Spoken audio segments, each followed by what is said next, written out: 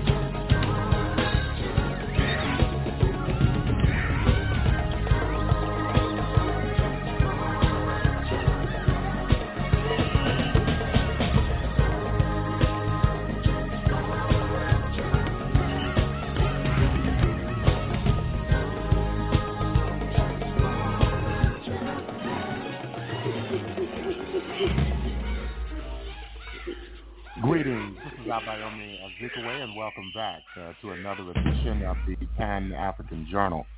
The Pan-African Journal is an audio news magazine. It's brought to you here on a weekly basis. I am your host, Abayomi Azikiwe. Today is Sunday, March the 13th, 2022. We're broadcasting live from our studios in downtown Detroit. I'd like to thank all of our listeners for tuning in once again to yet another edition of our program. Later on, we'll be bringing you our regular Pan-African Newswire report. We'll have dispatches on the planned resumption of talks between Russia and Ukraine on ending the military conflict.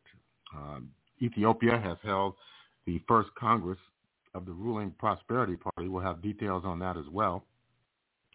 The military regime in Sudan has announced another cash infusion from the United Arab Emirates, and the Zimbabwe Information Ministry has announced a new policy on media relations. In the second hour, we look at Africa-China relations within the context of the two sessions being held in Beijing. Later, we continue our commemoration of Women's History Month with an examination of women in the Civil War and within the labor force during the 19th and 20th centuries.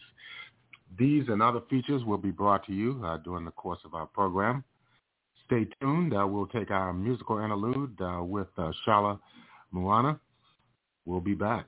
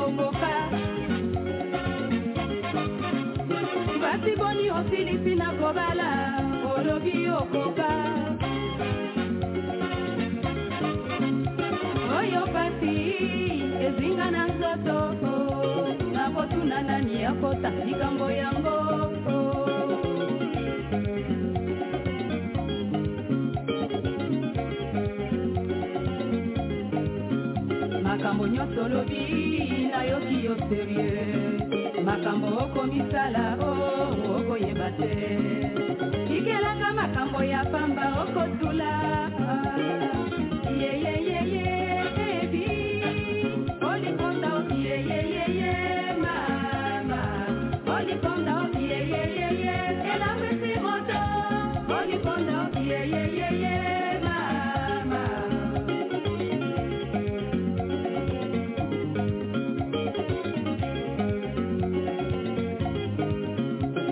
Nazalaka na besoin ya kovivre, nazalaka na besoin ya mobali, tata toka bwani bana loboti otalaka na nsima.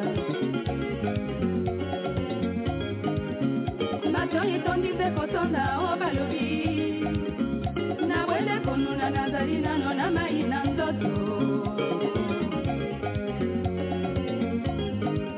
Okolanda basi ya bato bazali na kitoko nde ya mwinga. Moteme ndimi pona telema kapi nzoto eboi. Ye ye ye ye ebi olikonda ye ye ye ye mama olikonda ye ye ye ye ela kwisi moto olikonda ye ye ye ye mama.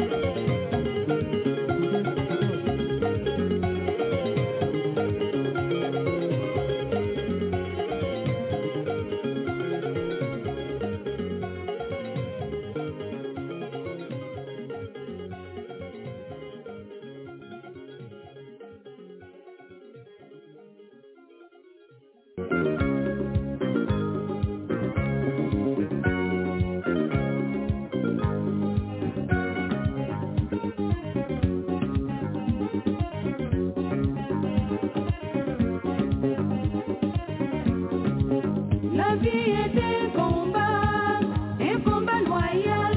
Pourquoi tu agis comme ça? Pourquoi tant de jalousie? La vie est un combat loyal. Pourquoi tu agis comme ça? Pourquoi tant de jalousie?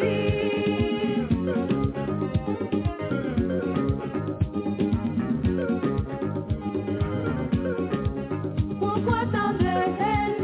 Il y a de la place pour tous. Le succès, il vient après l'effort. Pourquoi tant de haine? Il y a de la place pour tous. Le succès, il vient après l'effort.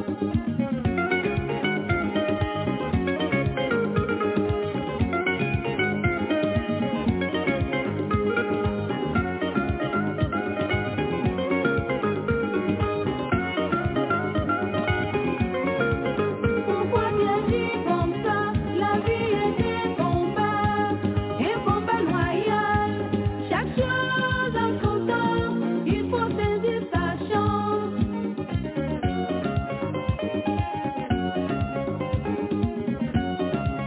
Pourquoi tu agis comme ça?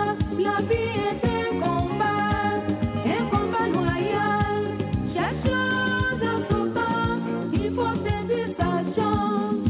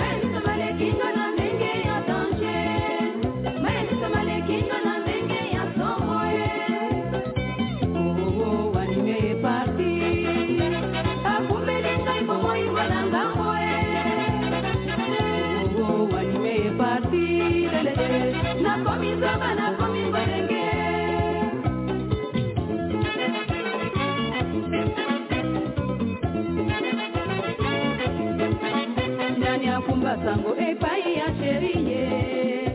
Kamo kamela ona komi malheureuse.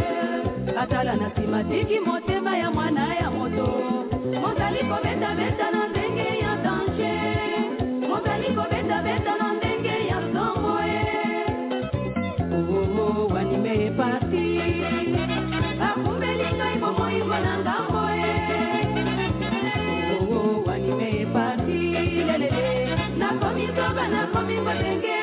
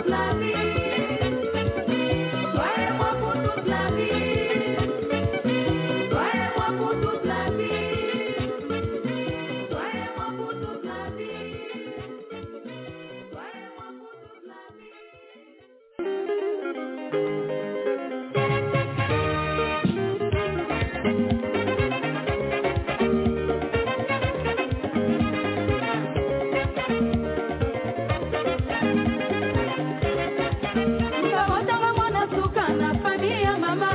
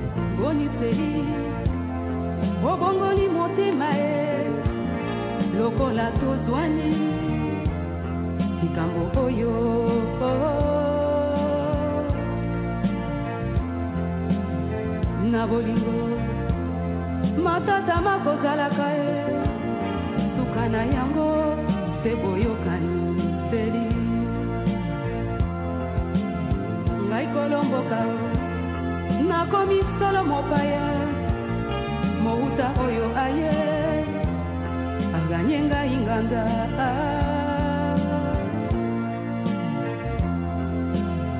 seri osalinga isoni seri ebaka waranjenga imal seri osalinga isoni seri ebaka otumenga ima be boni seri obongoli motema lokola tozwani likambo oyo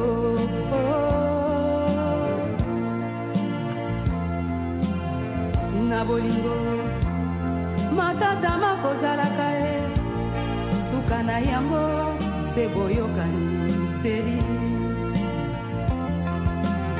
ngai kolomboka nakomi solo mopaya mouta oyo aye aganyenga inganda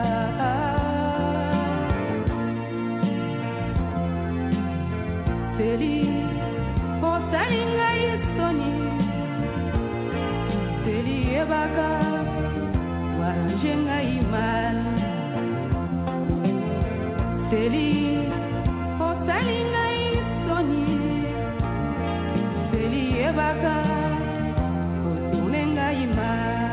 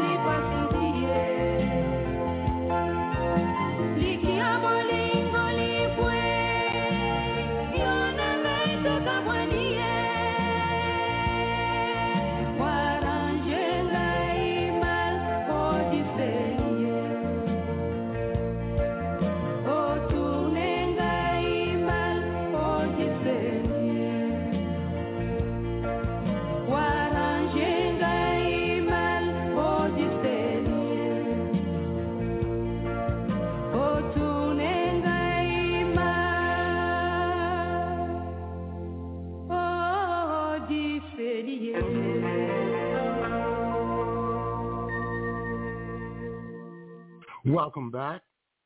And that was the music of Shala Moana from the Democratic Republic of Congo and classic Pan-African music. Right now we want to move into our Pan-African Newswire segment. Our lead story deals with the current situation involving Russia's special military operation in Ukraine. According to the TASS news agency, the Ukrainian-Russian talks will be continued tomorrow, March the 14th, in the virtual format. Russian Presidential Press Secretary Dmitry Peskov told TASS this on Sunday. Yes, he said, when asked whether tomorrow's talks would be held online. Peskov said on Saturday that Russia's delegation to the virtual talks with Ukraine will be led by presidential aide Vladimir Medinsky as usual.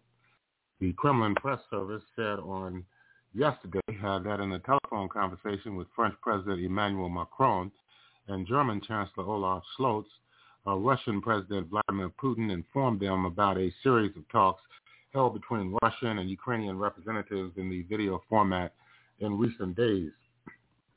The first round of Russian-Ukrainian talks was held in Belarus, Gomel's region, on February the 28th. The talks lasted for 5 hours. The second round of talks was held on March 3rd in Belovskaya, Busha, in Belarus as well. The talks yielded an agreement on humanitarian corridors to evacuate civilians. The delegations met for the third round of talks on March 7th in the Brest region, also in Belarus. On March 10th, Russian Foreign Minister Sergei Lavrov met with his Ukrainian counterpart Dmitry Kuleba on the sidelines of a diplomatic forum in Turkey's Antalya. On February the 24th, Russian President Vladimir Putin announced a special military operation in response to a request for help by the heads of the Donbass republics. He stressed that Moscow had no plans of occupying Ukrainian territories, but aimed to demilitarize and denazify the country. And following this step, the United States, the European Union, the United Kingdom, and several other countries announced sanctions against Russian individuals as well as legal entities. And in other news taking place around the world, it is International Women's Month, and just this past March 8th was International Women's Day. According to an article published by Elizabeth Mengistu in the Ethiopian Herald, International Women's Day every year is to acknowledge the social, economic, cultural, and political achievements of women, aside from raising awareness about women's equality and urging for accelerating gender parity. In fact, over the years, various women across the world have scored remarkable achievements in many areas, such as in the leadership stream, science and technology fields, engineering and medicine, politics, and other similar strides, disproving the stereotypes attached to them for long and breaking the chains of discrimination. Many women can write their names in the books of history. However, as many people agreed, there's still much more to be done in empowering women and enhancing their engagement in the leadership positions, because women are still underrepresented in decision-making positions. And also, in regard to developments in Ethiopia, according to the Burkina news agency, on the second day of its first party Congress, the ruling Prosperity Party yesterday announced that it had elected Abiy Ahmed, the prime minister, as chairman of the party. He held the position for the past 3+ years. Since I want to serve diligently and ethically, in order for me to be Ethiopian and serve you all with impartiality and loyalty, for time and situations not to take to here and there, pray for me. In the tradition of the party, which is inherited from the Ethiopian People's Revolutionary Democratic Front, which is now defunct, the chairman of the party is elected as prime minister. Essentially, it is the party that elects the prime minister, the highest authority in Ethiopia as things stand now. Prosperity Party has also elected 2 deputy chairmen, Demike Makanin and Adem Fada. No explanation was given as to why 2 deputy chairmen are needed for the party. Demike has served as deputy party chairman for the past 3 years in the party structure in a government position The difference between the party and government is negligible. He has been serving as Deputy Prime Minister and Foreign Affairs Minister. Adim Fada has served as Speaker of the House of Federation, the upper house, in the existing Ethiopian government structure after Karia Ibrahim, who happened to be an executive member of the Tigray People's Liberation Front, unexpectedly resigned in June of 2020 as the differences between the TPLF and Abiy Ahmed led the party escalated, which eventually led to war. In October of 2021, Adim Fada was replaced by Aganihu Teshagar, who served as president of the Amhara region. Adim Fada was serving as the head of the party office until yesterday. And you're listening to the Pan-African Newswire segment of the Pan-African Journal.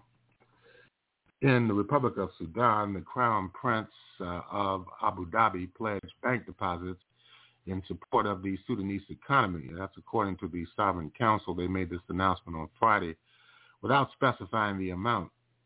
Mohammed bin Zayed Al Nahyan on Friday received the head of the Sovereign Council, Abdel Fattah el-Burhan, who is visiting the United Arab Emirates. After the meeting, the Sovereign Council stated that Al Nahyan reaffirmed the United Arab Emirates' support for all national initiatives aimed at stabilizing Sudan. His Highness Sheikh Mohammed bin Zayed Al Nahyan announced large deposits in Sudanese banks and development projects in Sudan that would boost the Sudanese economy, further said the statement. The official Emirates news agency, WAM, however, did not report the financial pledge, but stated that the meeting discussed prospects of developing bilateral relations in various fields. After the military coup, the United States, the European Union, and international financial institutions suspended financial and economic support to Sudan and called to restore civilian-led transitions. The Friends of Sudan, the Troika, and the Quartet countries, including the Kingdom of Saudi Arabia and the United Arab Emirates, called for the restoration of the civilian government and vowed to support Sudan's efforts for political stability and economic recovery. Sudan is facing a severe economic crisis. While the Sudanese pound fell to a record low, the central bank liberalized the local currency, did not help to stabilize it as $1 is traded at 600 Sudanese pounds.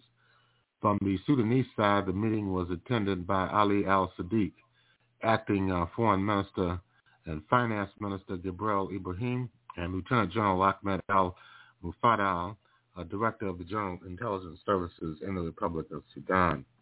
And finally, in the Republic of Zimbabwe, the government says opening the media space to different players is part of President Mnangagwa's drive to give everyone a voice as a way of guaranteeing press freedom. Now, Information, Publicity, and Broadcasting Services Minister Monica Mushangwa, who was represented by her deputy, Kindness Peradza, said this is at a stakeholders meeting in Harare this week. The government, through the Ministry of Information, Publicity, and Broadcasting Services, has licensed not only television stations but also radio stations, both commercial and community. 14 community radio stations and 7 campus radio stations were licensed. The ministry also managed to repeal the Access to Information and Protection of Privacy Act and replaced it with the friendly Freedom of Information Act, said Minister Mushangwa. In February of 2022, we launched one of the community radio stations, Habuzini FM, in Shirizi. The radio station is now fully functional and has been warmly received by the Shirizi community and those from surrounding areas. It brings joy to us to be able to give a voice to the marginalized and previously left out communities. The aim of all the above-mentioned efforts is to make sure that we give voices to everyone in our country and to make sure that we leave no one and no place behind, said Minister Mushangwa. And with that, we're going to conclude the Pan-African Newswire segment of our program. We want to remind our listeners that the Pan-African Newswire is an international electronic press service. It is designed to foster intelligent discussions on the affairs of African people throughout the continent and the world. The press agency was founded in January of 1998 and has since then published thousands upon thousands of articles and dispatches in various newspapers, magazines, journals, research reports, and on blogs and websites throughout the world. The Pan-African Newswire represents the only daily international news source on Pan-African and global affairs. If you'd like to log on to the Pan-African Newswire so you can stay abreast of some of the most pressing and burning issues of the day, all you need to do is go to our website at panafricannews.blogspot.com. That's panafricannews.blogspot.com. And if you'd like to have access to today's Pan-African Journal special worldwide radio broadcast for Sunday, March 13th, 2022, just go to the Pan-African Radio Network. That's at blogtalkradio.com/Pan-African Journal. That's blogtalkradio.com/Pan-African Journal. By logging on to the Pan-African Radio Network, you can have access not only to today's program, but well over 1,100 other archived editions of the Pan-African Journal. We'll take a break, and we'll be back with more of our program.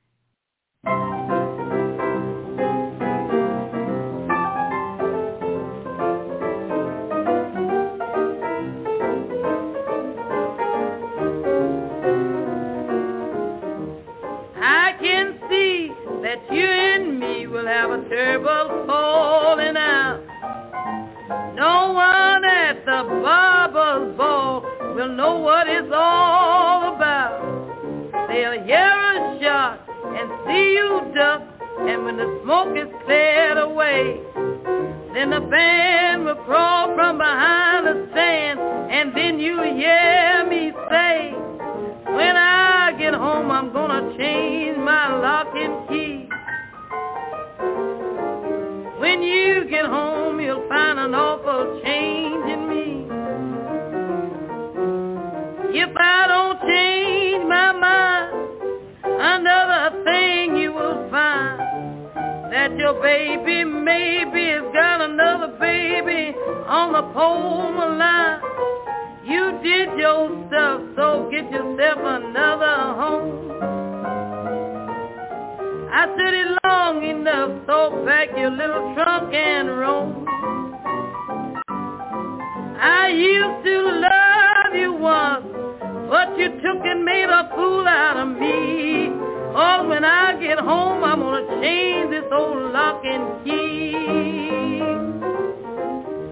Take off that suit I bought you. Give me that hat and that red vest too. Take off my watch. Give me my ring. I want them shoes and everything. You just got to be the ladies' squeeze. Well, let them squeeze you in your BVD. If you say much, I'll shoot them off. I'll shoot them off if I hear you call. 'Cause when I get home, I'm gonna change my lock and key. When you get home, you'll find a place where home used to be. And if I don't change my mind, another thing you will find, that your baby maybe has got another baby just as good in time. You cheated on me, and that's the thing that made me so. I'll change that key, I'll get myself another dough.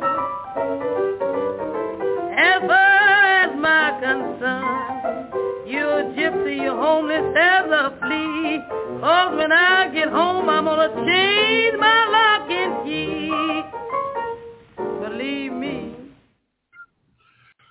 Bessie Smith with her tune entitled Lock and Key, and you're listening to the Pan-African Journal special worldwide radio broadcast for Sunday, March 13th, 2022. We're broadcasting live from our studios in downtown Detroit. We'd like to thank all of our listeners for tuning in once again to yet another edition of our program. We want to also right now move into a segment on Africa-China relations.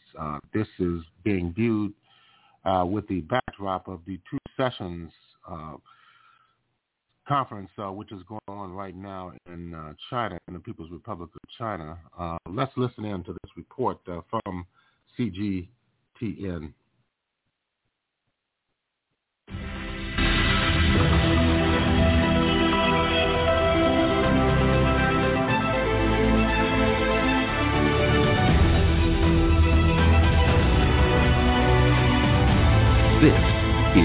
CGTN, China Global Television Network.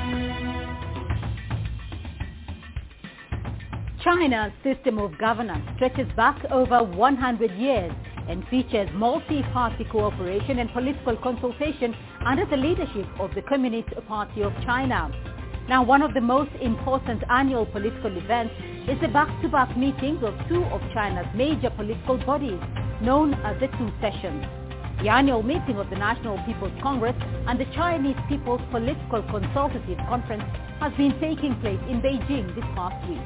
The decisions made at these meetings provide a roadmap for China's economic and social development, which also has an impact on the global economy.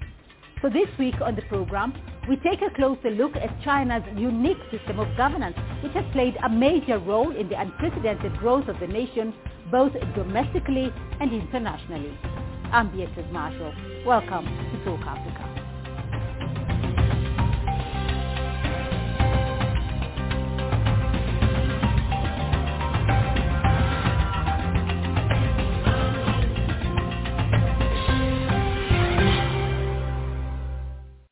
Well, during the two sessions, Chinese State Councillor and Foreign Minister Wang Yi gave a press conference where he covered a wide range of pertinent issues.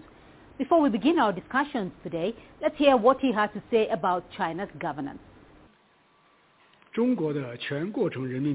China practices whole process people's democracy. It is broad-based, genuine and effective democracy which enjoys the wholehearted endorsement and support of the Chinese people. This January, the world's largest public relations consultancy firm, Edelman, released a survey. In 2021, trust among Chinese citizens in their government was a record 91%, again topping the world and reaching the highest level in a decade. Polls conducted by Harvard University for many years also produced similar results. These are polls conducted by third parties, and as we can see, the world recognizes China's democracy, and we have full confidence in our path. Human civilization, if compared to a garden, should be a diverse place where democracy in different countries blooms like 100 flowers. Setting a standard for democracy after the U.S. system is undemocratic. Meddling in other countries' internal affairs in the name of democracy would only hurt the people in those countries. Putting one's own system on the pedestal is not just against the spirit of democracy, but also spells disaster for democracy.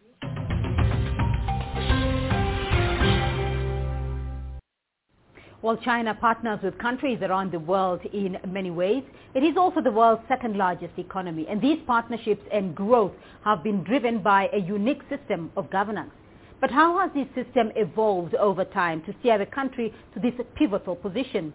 And to help us understand this better are from Beijing, Dr. Rong Ying, Vice President, China Institute of International Studies, Victor Gao, Current Affairs Commentator and Vice President of the Center for China and Globalization, and from Johannesburg in South Africa, Ms. Mbambado Mongai, Sessional Lecturer in International Relations at the University of Witwatersrand. Welcome all to the program, and thank you for joining us on Talk Africa. Dr. Rong, if I may start off with you, very briefly though, because China has held its annual two sessions period, one of the most important annual gatherings on China's political calendar, and this is a world for the outside world to observe China's development in the coming year.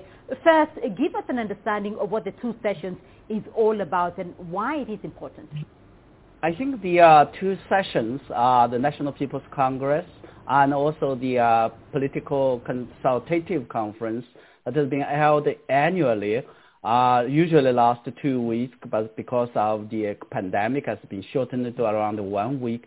It remains, I think it's the most important sort of events in China's political life.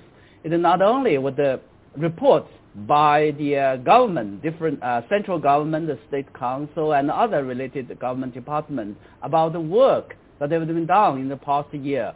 But more importantly, I think that they would formulate plans and programs for the government, for central government to do in the year, in this coming year.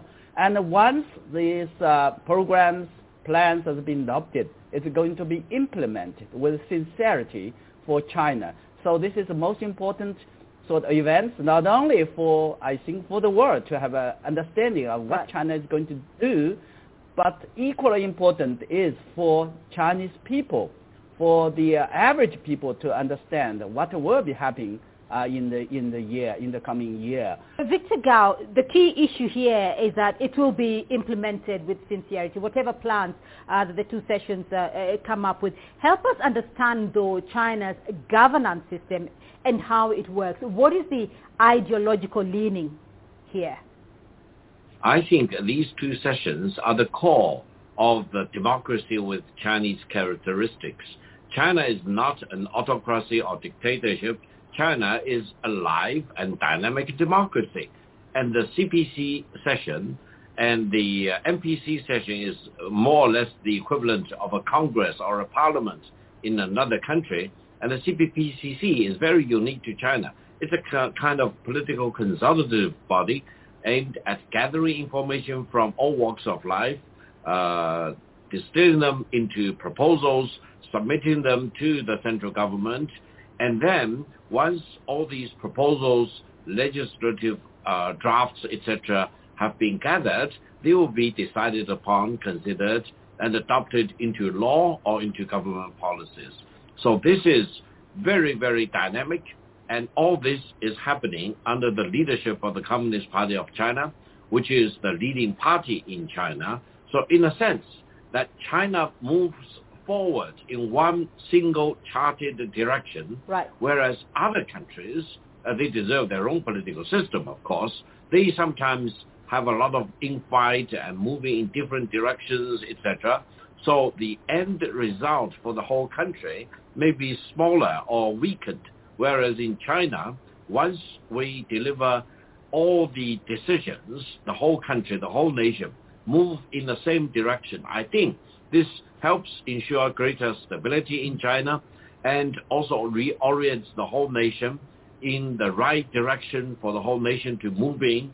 And in China, over the past 4 decades or so, it's always maintaining domestic stability and keeping peace abroad. So this is truly China's essence of democracy with Chinese characteristics. I'll come to that in a minute, but Dr. Rong, let me come back to you for a minute, because Victor Gao mentions that this is not an autocracy and has talked about a lot of the participation from the people.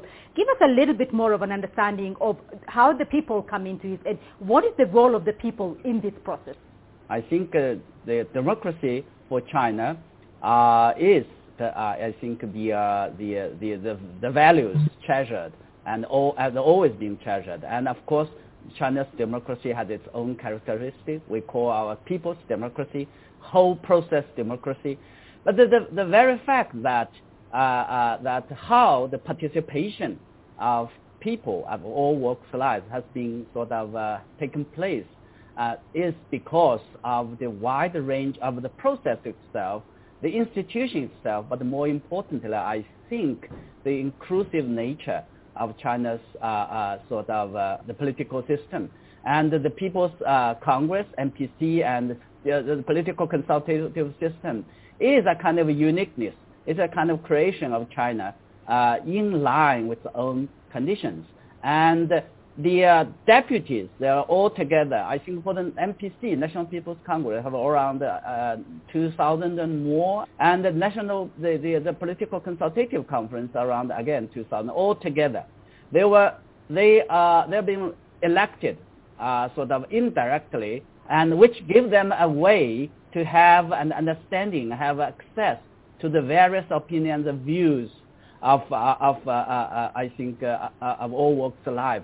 And they bring these ideas, bring these proposals, then come to present for deliberation, for discussion, and of course for I think adaptation. And once it's been adopted, then it will be sort of implemented. Because up and above this process, we have the unify the sort of leadership of the Chinese Communist Party, the CPC, the only sort of party in power, which will be responsible for supervising implementation. Ms. Mungai, most of Africa's systems, I know every country has a different structure depending on its colonial legacy, but it is mainly very Western-centric. What are some of the lessons, though, that can be drawn from, China's governance model that can be drawn for African countries? We all know that during the 60s, more like 60s, 70s, Africa and China both had the same economic trajectory and had the same experienced the same type of economic growth and GDP levels. However, one of the fundamental factors that somewhat carved the different parts is, on the one hand, you had China that decided to focus inward. In Africa's case, a lot of focus was on pressure, so to speak, overt, non-overt pressure to actually open up its industry, open up its market, and less privatization, which is somewhat a different approach than China took. And the advantage of focusing more inward and protecting the domestic market is that China got to invest into its local market, because businesses were not ready to compete yet against already established MNCs that, an open market actually exposes a domestic market too. So alongside that, you also had the accumulation of debt. Even now, in trying to recover from the effects of COVID-19, you have China, having set an economic growth target of 5.5%, and one of the many strategies that have adopted is not only expanding the middle class, as well as encouraging innovation and climate change aims and so forth, but there's also, and back to that, investing and focusing on the domestic economy. So I think drawing it back to Africa, if we say that one of the lessons that we can draw from China is investing more into the local market, we also need ideology that needs to actually inform, because once again, that's another distinguishing factor in China's approach, is ideology, and how that is also informed some form of a unison from all sectors in society. We see collaboration between business, between technology, innovation, between schools. There is unison there. Victor Gao, that is the question, that is being asked. What is it that China is doing differently? How is this model, system of governance that has allowed, a lot of stability over the years and a lot of stability for the policies moving forward? What is it China is doing differently?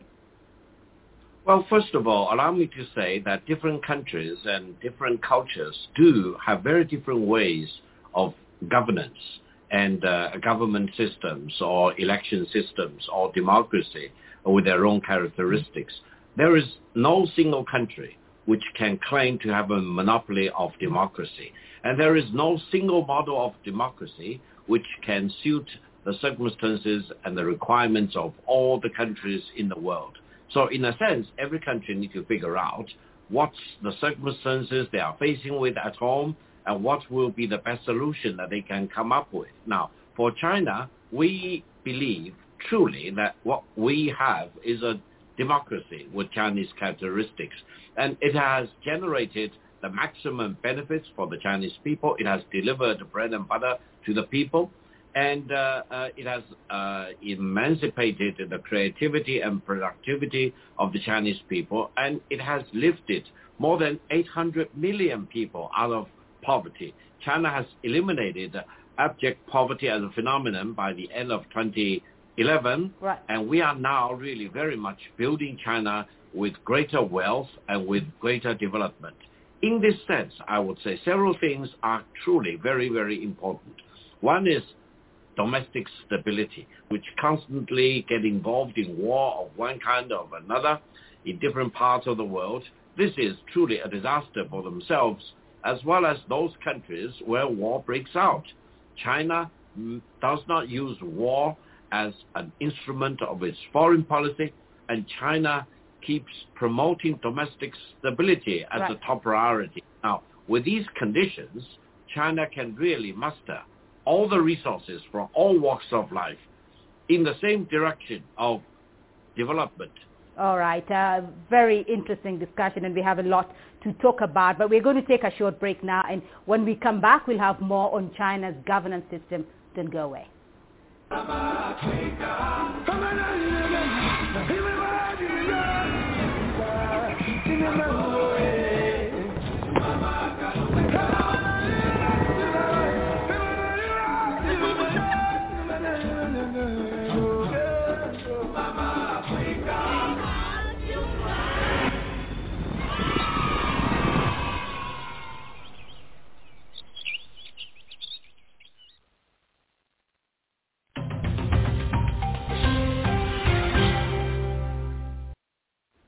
Welcome back to Talk Africa. Well, still with me on the program, Dr. Rong Ying, Victor Gao, and Mbabazo Mongai. Before the break, we looked at some unique characteristics of China's governance system. Let's now take a closer look at how it impacts some decisions both at home and internationally. Well, Victor Gao, this year's two sessions comes against the background of a still downward global economic time, as a result of the global pandemic. Give us some of the highlights of the two sessions, first at the domestic level and at the international level, and how this will guide Chinese policy in 2022. Thank you very much. From the Chinese perspective, I think the year 2022 will be very important. First of all, it will be a year of war or peace. We need to promote peace. We need to contain war. And we need to do whatever we can to avoid escalation of war from conventional warfare into non-conventional warfare. This is a task not only for China, but for all the countries in the world. We need to embrace peace rather than provoke a war. That's the mega trend in the world. In China, China is facing rapid changes and transformation. China needs to continue to climb up the ladder into innovation and creativity, AI, meta world, for example, metaverse, you name it. So you are talking about shaking up of all walks of life, reconfiguring them, and enabling them to move faster into the digital economy and AI economy and the economy of tomorrow. And in terms of the traditional agriculture, industry, etc., they all need to be upgraded and moved up into modernized mode of production. And for China, such a country with 1.4 billion people, we need to solve the food security, energy security, power security, financial security, information security, you name it. We can leave no stone unturned in order to identify challenges, overcome these challenges, and innovate and recreate in order to embrace the world of tomorrow. Let's look at that market economy situation and free trade. Dr. Rong, because China has set its GDP growth rate at around 5.5% for 2022. Premier Li Keqiang also said that China will pursue higher standard of opening up and promote stable growth of foreign trade and investment. So what does this mean exactly for global economic recovery? I think simply to say in a simple terms that there will be more sort of opportunities for the world as China continues to enjoy development, China continues open up, and China has continued to reform itself. This is, I think, loud and clear. I will come back to the previous discussion about how I think that China has been able to sort of always work, sort of look ahead and work ahead about the challenges, plan ahead of the challenges that I've been talking about, as China is now entering a new era or new stage of development, facing various, I think, challenges at home and abroad.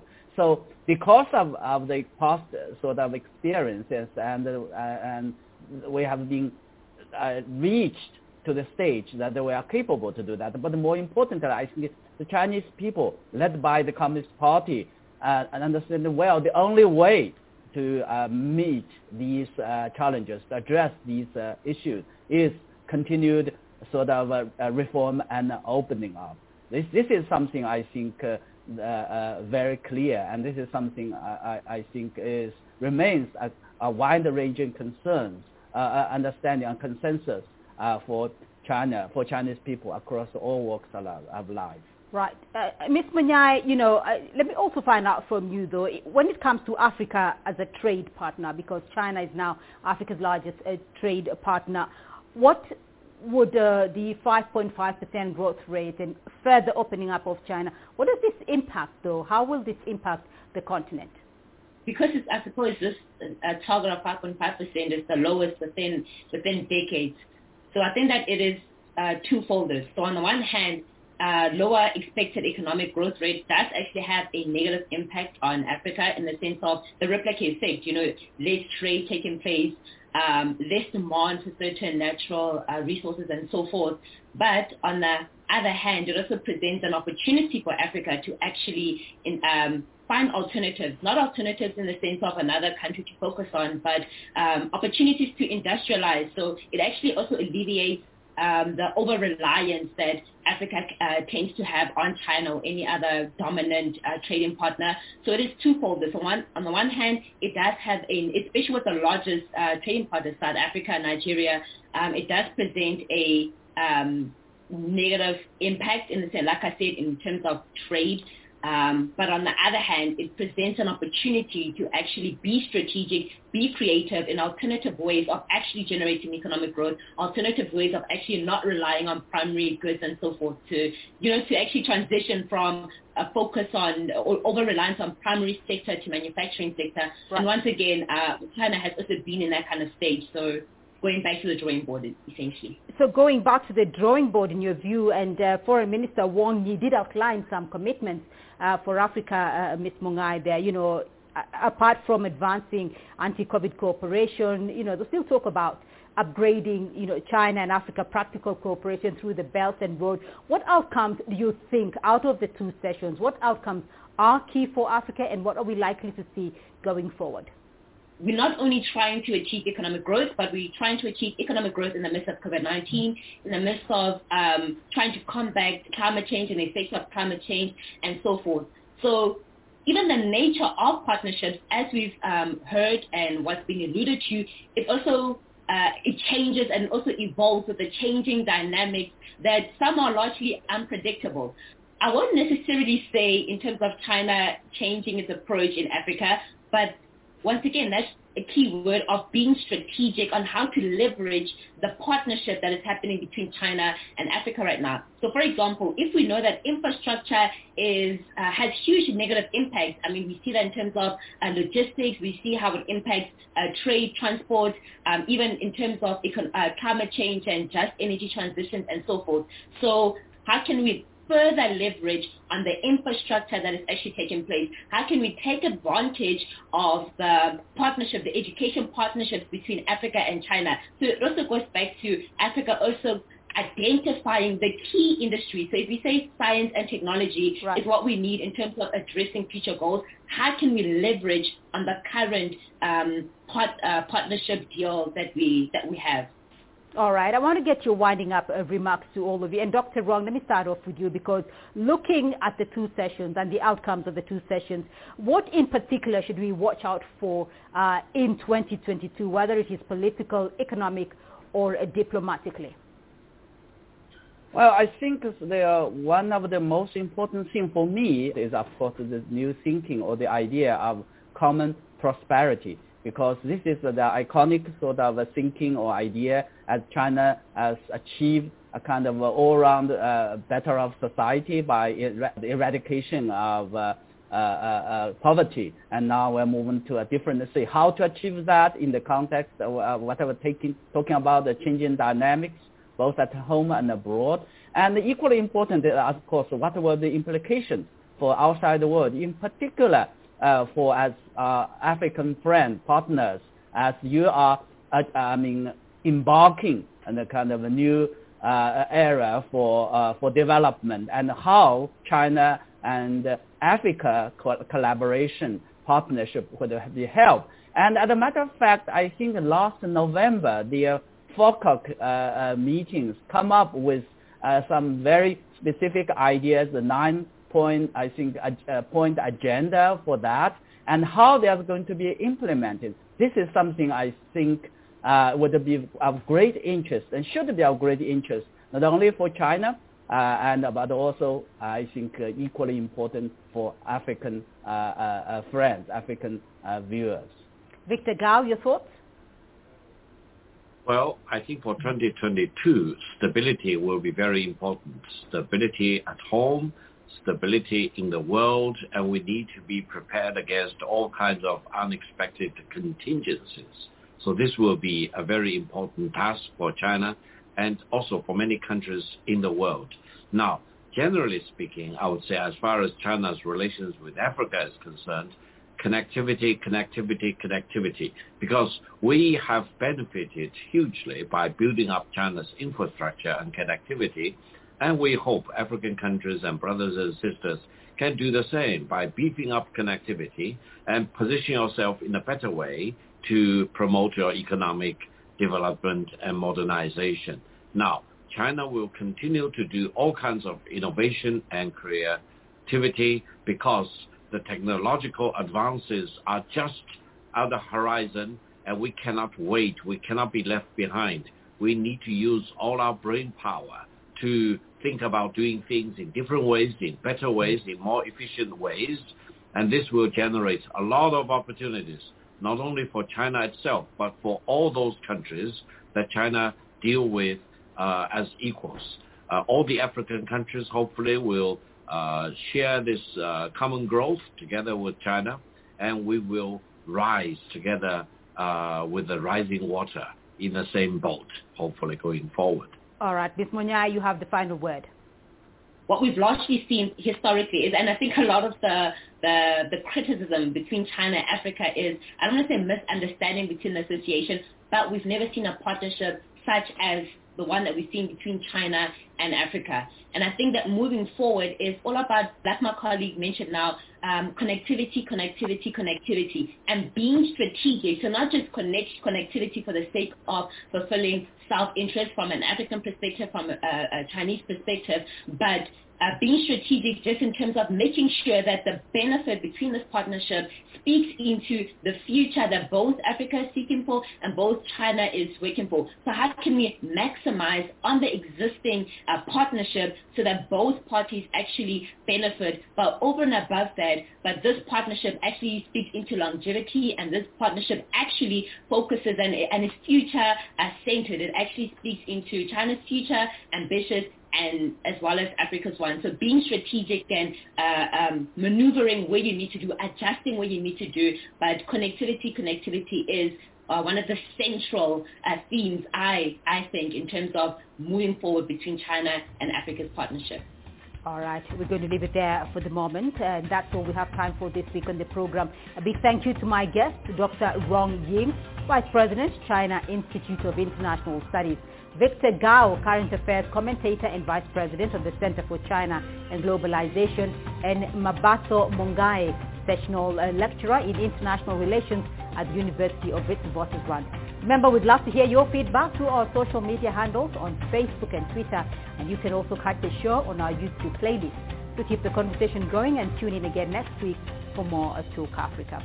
From me, Beatrice Marshall, and the team in Nairobi, it's goodbye for now.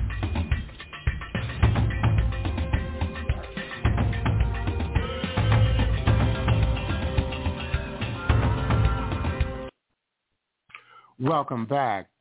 And that was a segment from CGTN Africa Service dealing with the two sessions meetings that are taking place right now in the People's Republic of China, utilizing that as the backdrop for discussion on Africa-China relations.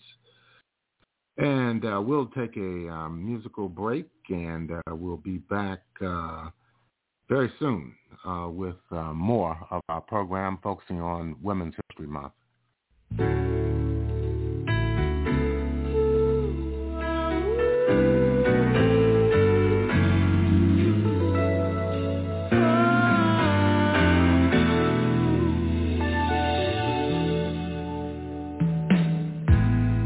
Ain't there something I can give in exchange for everything you give to me?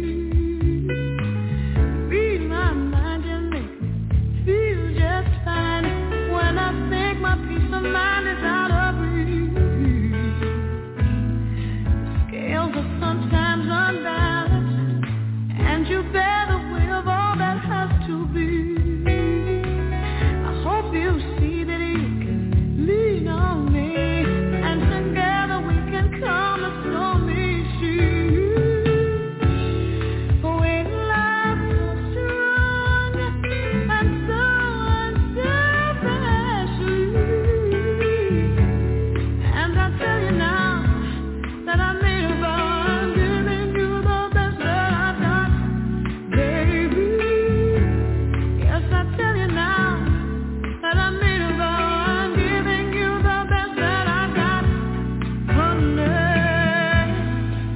Everybody's got opinions about the way they think our story's gonna end. Some folks feel it's just a superficial thrill. Everybody's gonna have to think again. We've left so strong, and so unselfishly. They don't bother me, so I'm gonna keep on giving you the best that I got, baby. They don't bother me, so I'm gonna keep on giving you the best that I got. Listen, baby, somebody understand me. Somebody give it back to me. I stumbled my whole life long ways on my own. Now I'm home, and my weary mind is rested. And I feel as if my heart is in your arms.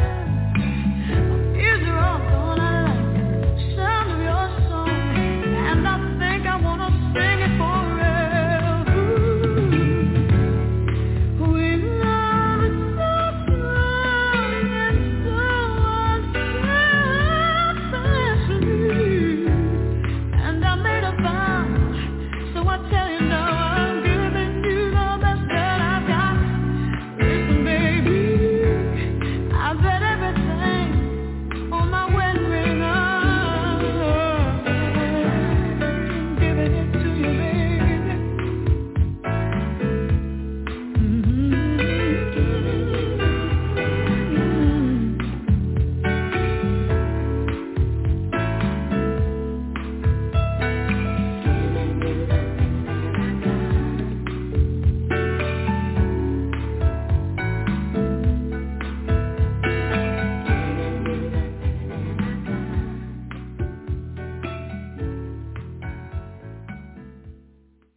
Detroit's own Anita Baker, giving you the best that I've got.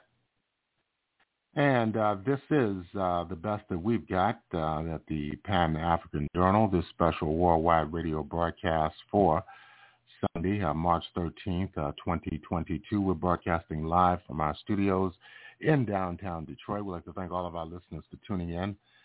And we're going to move right now into our Women's History Month, continuation of programming. And this is a lecture by Professor Beverly Bond of the University of Memphis, who discusses Tennessee women during the Civil War.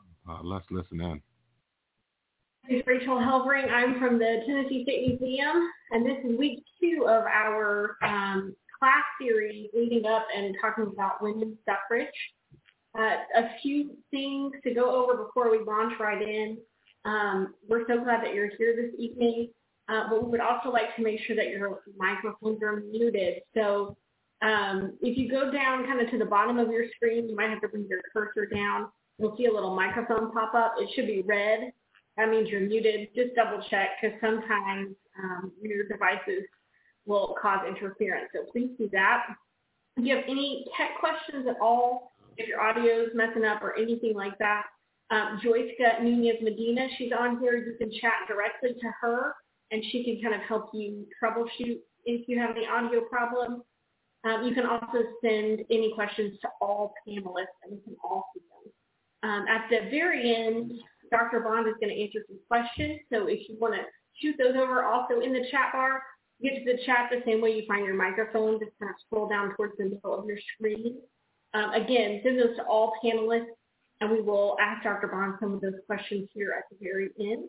So to kick us off and get us started, we have Dr. Miranda Frank-Rose. She is the curator who has been developing our ratified exhibit that will open later this year, all about the centennial of women's suffrage. So Miranda, take it away.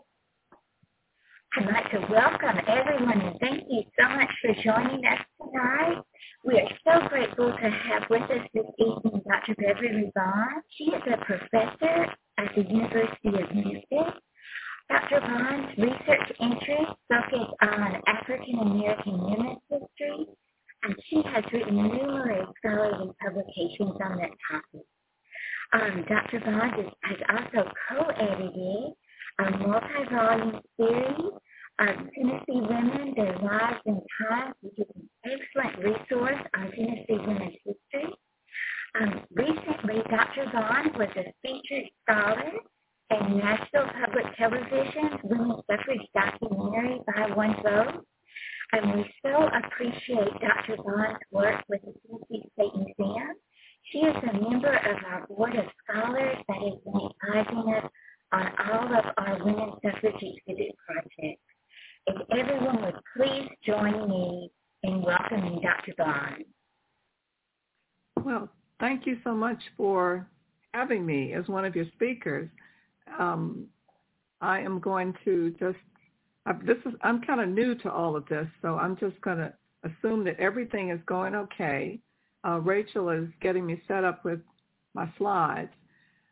This particular lecture is not really on, I guess, the suffrage period. It's really on the years that are leading up to the suffrage.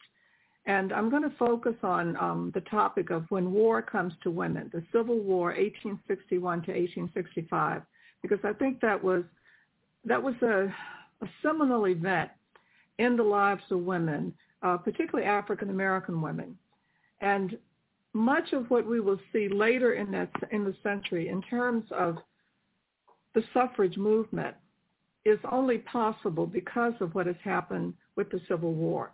So let me just kind of go into this. I talk a little bit about the roles that women played, North, South, Black, White, in the Civil War. I'll talk about changes in lifestyles as they're transitioning. African-American women are transitioning from slavery to freedom during this period. And then about the expectations of what freedom would mean. Suffrage isn't, for women, Black women in particular, isn't one of the primary things that you see as the goal coming out of the Civil War. But it will, of course, become a goal as you move into that post-Reconstruction, late 19th century suffrage movement. So, let me just go ahead with the lecture then. When we think of war, regardless of time or place, we have traditionally envisioned battles between men. Men engaged in army conflict with women appearing only occasionally. And most likely, if they do appear, they're on the periphery of the battle, of the war. War is usually about armed conflict, man-to-man struggle, conflicts that become badges of masculinity, conflicts that very rarely have to do with fighting or struggling for femininity, for ideals of what are the roles of women. Men and boys go off to war, and our visions of battlefields as distant sights. While women undoubtedly experience the deprivations of war on the home front, very few were physically present on the battlefields. Next slide. Next slide. But war did enter the lives of women during the American Civil War. In a few cases, women on both sides of the conflict chose to join the fighting, sometimes disguising themselves as men and serving until they were wounded, captured, killed, or until they chose their secret. In the American Civil War, these soldiers included women like Frances Clayton, who served as a soldier under the name of Albert Cashier, Sarah Edmonds, who served as Franklin Thompson, which was an alias she had been using to earn a living even before the Civil War. She earned a living as selling Bibles, traveling around selling Bibles. But she could only do this by assuming this disguise of a man. So she just continued the disguise and became a soldier during the Civil War. She served in the Union Army, both served in the Union Army. And then there's Loretta Velasquez, who served as Lieutenant Harry T. Buford in the Confederate Army. Also Louisa Hoffman, who enlisted first in the Confederate Army and then later served in the Union Army. So she's making that transition from one side to the other, but serving in both armies in the disguise or with the disguise of a man. Women used male names. They dressed as men, binding their breasts, padding their waist, as you can see in the photos in the illustration at the top. and cutting their hair short. They also depended on the fact that military recruiters were anxious to fill quotas in the war effort that was a war that was literally eating up the ranks on both sides of the conflict. So the military recruiters just didn't ask questions if these women were safe or were excellent in their disguises. These cross-dressing soldiers modeled male speech and mannerisms and male behavior. Some, like Elizabeth Niles of New Jersey, who fought beside her husband, Martin, in the 4th New Jersey Regiment, Infantry, eventually were mustered out as men and may have even collected pensions from the Union Army. Many carried their secrets to their graves, and sometimes these graves were on Civil War battlefields. And a few were only discovered to be women when they were captured or wounded. Next slide. Now, in this slide, you have several pictures of women who are serving in the war, but they're actually serving in ways that maintained this gendered, socially accepted ideas of what a woman should be. So they're not cross-dressing. They're not trying to behave as men.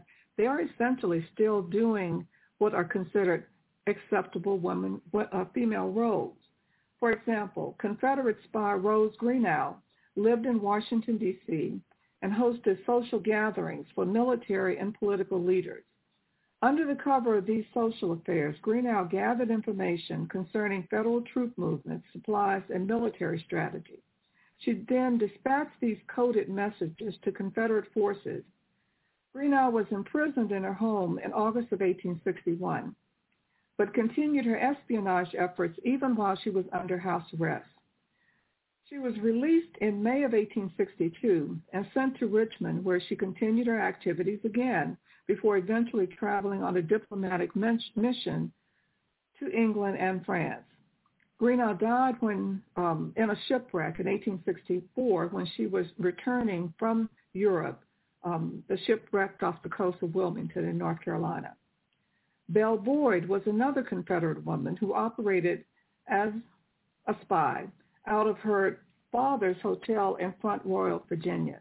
In one instance, she provided information to General Stonewall Jackson during his attack on Union troops in Front Royal. Boyd was arrested several times and eventually made her way to England in 1864. She returned to the United States in 1866. Pauline Cushman was an actress who scouted Confederate forces and was a Union spy under the command of General William S. Rosecrans. Next slide. Sorry. We could just stay with this slide, but this one's okay. Don't worry. Black women, I just want to mention that black women also contributed to the Union espionage efforts. And, of course, two of the most famous black women who served as spies were Harriet Tubman, who had escaped from slavery and returned 19 times to help others escape, and Mary Jane Richards Denman, who usually was known, her activities were known, her name was revealed in her activities as Mary Bowser. So you may see a book by an author. I wrote a name down, but I don't have it with me right now. I'll put it in my sources.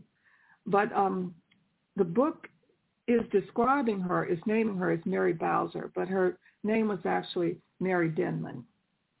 Tubman was a Union scout, a nurse, and a spy, and she even created her own spy network to infiltrate Confederate bases in South Carolina. Like Tubman, Denman was born into slavery, but she was freed and sent north to be educated. She returned to Richmond just before the Civil War, posed as a slave, infiltrated the Confederate White House, and because she was literate, she gathered information and then passed it on to the Union Army. Some of the other activities of women during this period, one of the most important of these activities, was nursing the wounded on both sides of the conflict. I think that when we think about nursing during this period, one of the most important things to kind of gather is that these women, men and women, who are the doctors and the nurses, are actually creating creating a nursing corps, but creating a government nursing or medical facility, because this is something that had not existed before the Civil War. But when you have this massive war effort and you have the extreme and these very difficult injuries that are the result of this, and the huge armies on both sides, there will have to be some kind of health corps that is emerging. So for the first time, you see this corps of doctors and nurses on both sides and hospitals that are developed on both sides. Women helped organize medical care for soldiers on both sides of the conflict. Black and white, northern and southern women nursed the sick and wounded soldiers in hastily constructed field hospitals or in the wards of more developed hospital facilities in towns and cities. Confederate women organized hospitals for soldiers in Nashville and in Memphis before those cities fell to the Union. In Nashville, the Ladies Tennessee Hospital Association raised money for supplies and staffed the hospitals with nurses. The Southern Mothers of Memphis raised funds to provide assistance, clothing, and nursing for Confederate soldiers. Elizabeth Aiken, who was known as Aunt Lizzie, and Mother Mary Sturgis joined the 6th Illinois Cavalry as nurses and worked at the Union hospitals in Memphis. Dorothea Dix organized the first nursing service for the Union Army as a whole. Mary Ann Bickerdike served as a sanitation commission agent and traveled with the Union Army for 4 years, assisting in amputations, washing clothing, and treating the sick. And then, of course, the most famous of these nurses is Clara Barton, who organized medical care in Maryland and Virginia, and eventually founded the American Red Cross. We can move on to the next slide. I thought I'd include a picture of one of the hospital facilities from Nashville. This is the Hospital for Federal Officers in Nashville in 1864. Next slide. Most of what we assume or most of what we know about women's activities in the war really focuses on what is happening on the home front. So if we look first of all on the Confederate side, or at Confederate women maintained their households throughout the war as much as possible. Many of them kept the farms and the plantations functioning, providing supplies to men, sometimes secreting medicines and clothing and shoes that were necessary for the war effort. Sometimes hiding these in their dresses or their coats as they went into cities that had been captured by the Union, bought supplies, and then brought these back to their homes. There are any number of entries in diaries, Confederate women's diaries, where you see mention of these kinds of activities. After her husband's death, Adelicia Hayes Franken Ackland managed the family's cotton plantation. And when the Confederate Army threatened to burn over 2,000, almost 3,000 bales of her cotton, she transported the cotton to New Orleans, smuggled it out past the Union blockade, and sold the cotton in England for nearly $1 million in gold. Confederate women sometimes recorded their Civil War experiences in diaries and memoirs, which give us some idea of what's going on their home front or with their home front activities. Mary Boykin Chestnut in South Carolina kept a diary in which we're able to see what she described, or what has been described as, quote, a vivid picture of a society in the throes of its life and death struggle. Chestnut was the wife of a former U.S. senator who later served as an officer in the Confederate Army. Other Southern women also wrote about their wartime experiences, and these include Lucy Virginia Smith French, Rachel Carter Craighead, and Nanny Haskins of Tennessee. African-American women kept diaries as well. Susie King Taylor, you see in one of the photographs above, was from Georgia, and she composed a diary that described her experiences in a military camp, one of the military camps, Union Army military camps. In the North, mothers wives, daughters of Union soldiers, faced economic hardships that were very different from what Southern women did when their men were drafted or enlisted into military service. Wages were sometimes delayed, and in the case of black soldiers, some of them were paid less than white soldiers if they served serving in the Union Army. For example, black soldiers in the 54th Massachusetts refused to accept pay until it was equalized. Their female relatives might have appreciated the gesture, but this still meant that they had to struggle to make ends meet. In a society that even before the Civil War discriminated against African American women and men in terms of the occupations of the jobs that they could have. Next slide. The Civil War had a profound and lasting effect on African American women's lives. And since much of my work focuses on African American women, this is, of course, where I'll try to make some transitions in terms of how these women are moving from slavery to freedom. Enslaved men and women began leaving farms and plantations across the South as soon as the fighting began. Some poured into southern cities like Memphis, Nashville, Atlanta. Others exchanged one rural residence for another. An act of freedom in many cases was just simply moving from a place where you had been enslaved to a place where you could enjoy some level of freedom. When the formerly enslaved reached Union lines, if that was where they were, if that was one of their goals, they were often put to work building fortifications or working in some of the hospitals that were being established, or in some cases just doing the same kind of service things that they may have done in small towns or in rural areas. These workers were considered, quote, contraband of war, with the initial assumption that in the beginning of the war, that they would be returned to their owners after the Union victory. The term contraband is itself problematic, since it continued to reflect the idea that those fleeing the plantations and seeking freedom were still property. Contraband is property. Some Union officers did, in fact, return fugitives to their owners. But very early in the war, you begin to see other Union officers who are finding roles, finding jobs that the escaping enslaved people could do, things that needed to be done, but not really sure about what would be the Union policy toward the escaping fugitive slaves.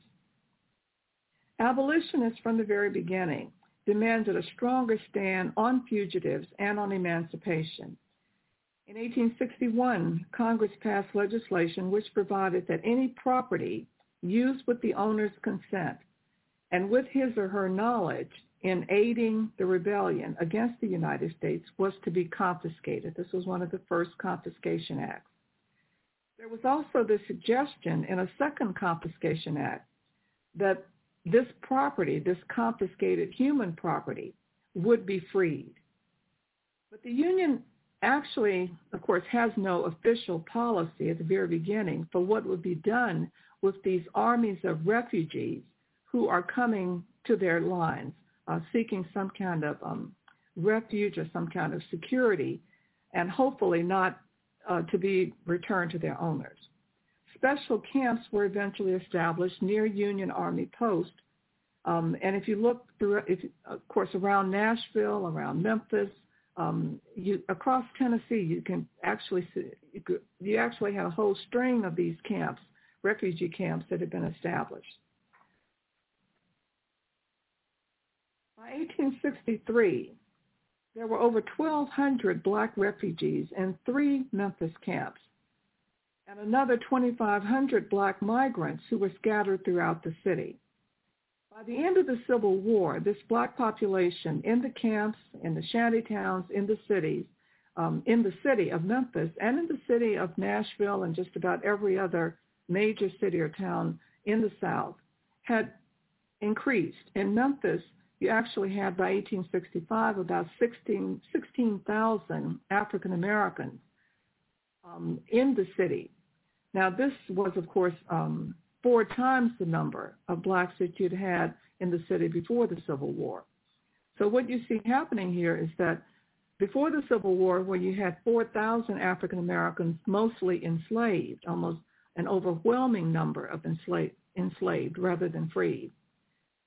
By the end of the Civil War, you've got 16,000, all of whom are freed. So that's going to be a major development in terms of social, economic, and even political changes in the city.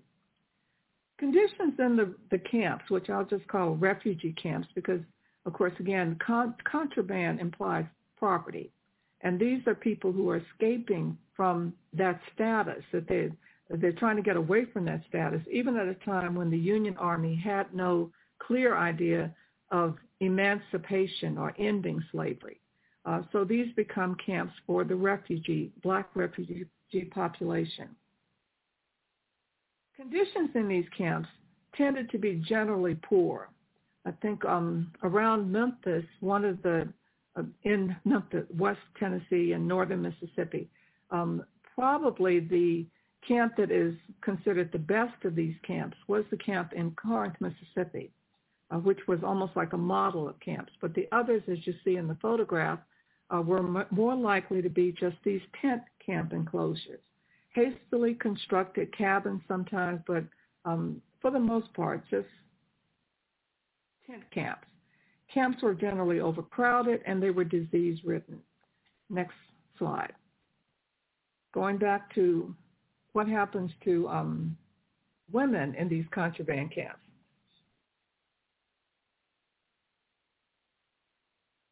Initially, there were more men than women in the camps. And of course, the reason for this is that if you looked at the numbers of people who are escaping from slavery, even before the Civil War, the overwhelming majority are men.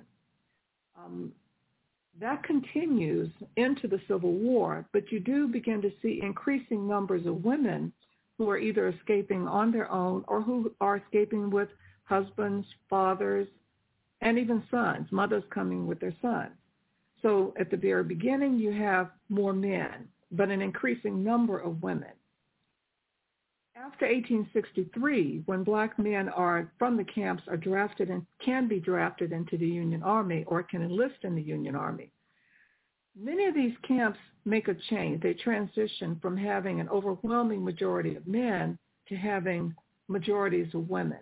For example, by the end of the Civil War, about 3/4 of the residents of these camps in Memphis were women and children. Of the nearly 16,000 African Americans in Memphis by 1865, about 60% are women, reflecting this increasing number who had been coming in during the Civil War. If we looked at 1863, when you're just beginning to see this population coming into the city, of over 1,200 who were present in the Memphis camps in 1863, about 218 were women.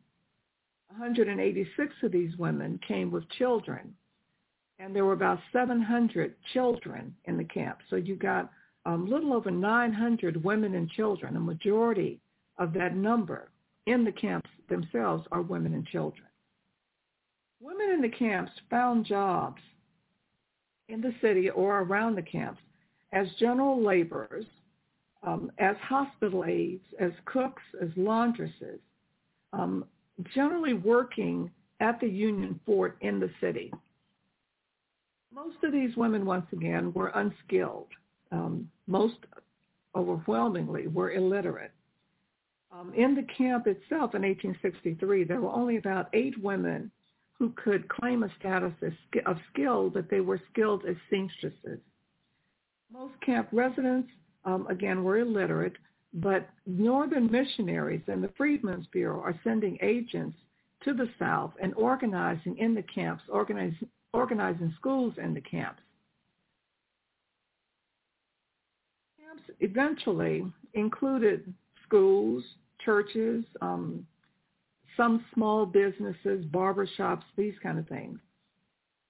However, many of the women and children and some men who were too old to be maybe drafted into the military. Many of them were sent to surrounding areas, back into the agricultural sector. For example, on President's Island, which is in the Mississippi River, adjacent to the city of Memphis, there were still cotton plantations, or a cotton plantation on the island. And the women, some of whom had husbands or fathers serving in the Union Army out of Fort Pickering, were sent to President's Island to pick cotton and to, of course, back into this agricultural sector. Women from the camps also worked as searchers of white women who were going back and forth from the city back to the rural areas, searchers women who were sometimes transporting what we would consider essential goods to the Confederate Army in the rural areas. Next slide. Another way in which another place that black women found jobs was in Memphis, was working in what was called the Canfield Orphanage for black children. Some of them brought their own children. So this is not necessarily an orphanage. It's not necessarily confined to just children who are without both parents. A woman who might be employed in the orphanage could keep her own children with her. Canfield Children's Colored Orphan Asylum was established in 1864. During the course of the Canfield work, some of the children who were brought to the orphanage were, of course, sent or were fostered out or apprenticed out to white families, sometimes in the rural areas or sometimes in the city. One of the most important things that's happening for African Americans, men and women, during this period is that there is this question of the value of their labor. How are they to be paid? Those women who were working in the orphanage, of course, brought their children and might be paid in kind in terms of having a place to live, having food for their children. Sometimes the women who were working nursing black soldiers in the city, men and women who were employed as nurses, might have their wages paid into what was called a common fund, whether they wanted to or not. And these common funds were essentially to be available to all of them. Now, this was happening at a very important period when African Americans are trying to negotiate this transition from being enslaved laborers into a free labor market, where their expectations of what would be the value of their labor, they are essentially the same as the expectations of whites during this period. Next slide. One of the most important things that is also happening during the period is the development of African American education. And we can see this happening all across the South. I've given some examples in terms of what's going on in South Carolina, where you have Charlotte Forden, who was actually from Pennsylvania, from a free black family in Pennsylvania, that where her mother, her grandmother, her aunts had all been active in the Philadelphia Female Anti-Slavery Society, had been founders of that society. She was well educated, and when the war began, she came south to the Sea Islands off the coast of South Carolina to begin working in the school, educating blacks. Laura Town was a white woman who was also working in the same area, and Mary Peake, all in South Carolina. And at one point, Laura Town and Charlotte Forden are both working in an area and established in a school that will become known as the Penn School. So that whole education process is one that black women are becoming very active in. Black and white women are becoming very active in. Next slide. Okay, so I'm going to transition to the post-Civil War period. And what I'd like to just kind of I'd like to make this transition by talking about what are some of the goals that African American men and women had during this period.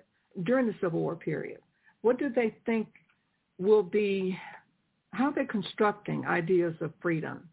When I talk to my students about Reconstruction, and I'm teaching a primarily African American history class, I don't really go into a lot of Reconstruction, political Reconstruction, where we're looking at the Reconstruction Acts and we're looking at all the different political things that are happening on a national level. And I choose to call this period, or look at this period, as one in which you are having a construction of Black freedom. And what are the expectations of Black freedom on the part of African Americans? I also look at what are the expectations of Black freedom on the part of white Southerners and white Northerners, because all of these different groups are focusing on what is going to happen to these 4 million newly emancipated people, economically, socially, and how will they factor into the politics of the period, politics of this era, of the nation as a whole. One of the most important things that begins to happen as large numbers of Black men and women are coming into southern cities and towns is the idea of creating legally permanent families. And this is very distinct from what of course had existed in terms of family life in enslaved areas. Family life existed even under slavery. Marriage existed, but in a different way. So what we see happening during and after the Civil War is legalizing marriage, making marriage look a little different, look more permanent. As African Americans were in the South, enslaved people were moving away from plantations and farms where they had been enslaved to areas where they could exercise some degree of freedom in terms of women, mothers, daughters, sisters are following, again, Black men to these areas. As the men are drafted into the Army, the Union Army, the women are left sometimes on their own. Marriage was a way for the Union Army to, in a sense, force many of the women who had come to the camps out of the camps, and in some cases back into rural areas. And they did this by simply saying that only the women who had some kind of biological tie, like fathers or two fathers or brothers or whatever in a camp, could remain there and could get the benefits of these men's service in the Union Army. So essentially what's happening is that people are legally marrying, and in this case, what you see in this illustration, this is a mass wedding ceremony where you see the bride and the groom, but you also see in the background either people who are there to help celebrate their marriages, or in some cases, people are there to kind of line up and be the next person to get married. So what is this really meaning? It means, first of all, that marriage is a way for the Union military to force Black women out of these camps, to kind of, diminish the number of women who are in the camps who might become dependents of the men or become dependents of the military, who would be entitled, for example, to some kind of maybe medical service or medical help. Another thing is that marriage is a way in which families can gain some kind of legal status for their relationships. So you've got people who have been together for decades who recognize that in this new world that they're coming into, the only way to protect their families is that they have to have a legally binding document. Marriage is also a way, on the other hand, of making Black men responsible for women and children. Sometimes when there is no, there's no financial, there's no government way of financially taking care of women and children who are coming out of slavery with nothing into a situation in which they may not even be able to get jobs. Many of the women who are coming into these camps are women who are ill, women at different stages of illness and sickness. Many of the people who are coming from slavery, escaping from slavery and coming into the camps are not healthy. But what you're doing in terms of marriage is that you're saying, okay, you are now responsible, not the federal government, nobody else. You as a man are responsible for taking care of your family. This has all kind of positive things that are going on here. And one of the things that many people ask is, okay, so why is it that did large numbers of black men and women decide that they were going to marry? Well, many of them did, but there were others who were saying, well, you know, I have been married to this person that I'm with right now for 20 years. And we are as married as many people who are rushing out to get a marriage license and get married. So what does marriage mean? And marriage does not necessarily mean a piece of paper. Marriage means that we have been together in a committed relationship. So this is a very complex thing that is happening here, in which people are saying marriage can mean, okay, that our marriages, our families are as protected as the families of people who had enslaved us, as white families. But then on the other hand, marriage means something beyond this. We've been married. We had a minister who married us as enslaved people. Next slide. Well, we also see, and I like to move from this idea of marriage to this idea of women's post-emancipation goals. And I think one of the things that you see happening as a post-emancipation goal is that people are trying to live lives that are, as far as possible, different from what they had experienced under slavery. They want a life, and women, and this picture kind of says a lot, women want lives that in no way resemble what slavery might have looked like. In this picture, what we're looking at is this idea of the politics of respectability. And the politics of respectability, as you see it in this picture, are reflected in hairstyles, in clothing, in just the way in which the people are posed in the photograph. So this politics of respectability, reflected in all of those things, can also be perceived as just to kind of assume some of what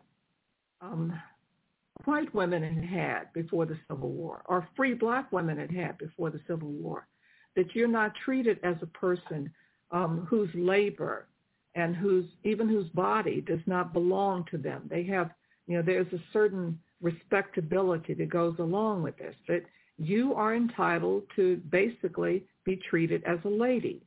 Next slide. Post-emancipation goals also included, if we go back to this idea of marriage, protecting family, but it included reestablishing, reconnecting with family. So one of the things that you see is that men and women are seeking relatives who have been lost during slavery. And these are really interesting efforts to find people. Efforts that, again, have a Tennessee connection, because these are little ads that were posted in the Colored Tennessean of people who are searching for relatives that they have not seen in sometimes 20 years. If you look at the, I think it's the one at the bottom, the person is saying that he hasn't seen his mother since 1844, and it's now probably about 1868. In 4 years, he hasn't seen his mother, but he's trying to give enough information to find his mother that he's been separated from. So this idea of reconnecting, finding, and reestablishing family is very important. Next slide.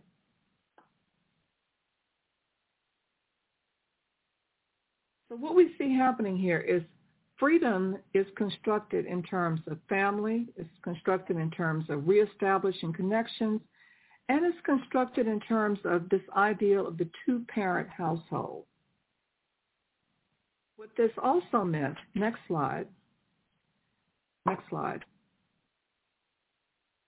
is that freedom is constructed in terms of control over labor, transitioning from a system where you had no control over your labor as an enslaved person to a system where you do have some measure of control over your labor in a free labor system. And in this free labor system, this might also mean that in this two-parent household, in this family relationship that is often modeled on family relationships of white men and women, that newly freed women's labor was controlled to a sense, or was seen to be controlled in a sense by their husbands. Now, that's a little problematic as well, because in many cases, these women didn't often see their labor in that way. They saw themselves as controlling their own labor in a way that put them in conflict with white employers, and that might put them in conflict with black men who sought to control labor of the household. Now, what I mean by putting them in conflict with white employers is that sometimes white employers, that again, they're going through a transition as well in terms of the meaning of freedom, black freedom. And many women's labor within a household essentially was the same labor they had done before the Civil War, but now they are able to determine what this labor is worth. How much should I be earning for the labor that I'm doing in this household? And on the other hand, many employers are saying, well, you know, you were doing this labor before you found yourself to be free, so we want you to continue doing this labor, and maybe we'll pay you, and maybe we don't. The response on the part of many newly freed women was that they used the courts. And at this point, in the immediate aftermath of the Civil War, they're essentially using what's called the Freedmen's Court to bring charges against people who are not paying them for their labor. Next slide. I'm going to hurry through the rest of this so I have just at least a few minutes for some questions. They are challenging authority through the Freedmen's Courts, sometimes very successfully, sometimes not. The majority of, in terms of labor, the majority of formerly enslaved men and women will find themselves back in the agricultural sector. And in that agricultural sector, you still have that push-pull in terms of the meaning of labor at this point, and the meaning of ideals of womanhood during this period. Families, black families, now see themselves they see labor in a context in which they have control over who will work and how will they work, and sometimes make decisions that essentially will withdraw women's labor from field work because they want to have some women within the household who are just working for their household, not working for someone else's household. So this sets up other conflicts. Next slide. And then another aspect of what is happening in the aftermath is the victimization of African American men and women. And we see this in rural areas as well as in urban areas. This is a period when, of course, you have the rise of the Ku Klux Klan and other what we would call in the modern term paramilitary organizations or terroristic organizations that are seeking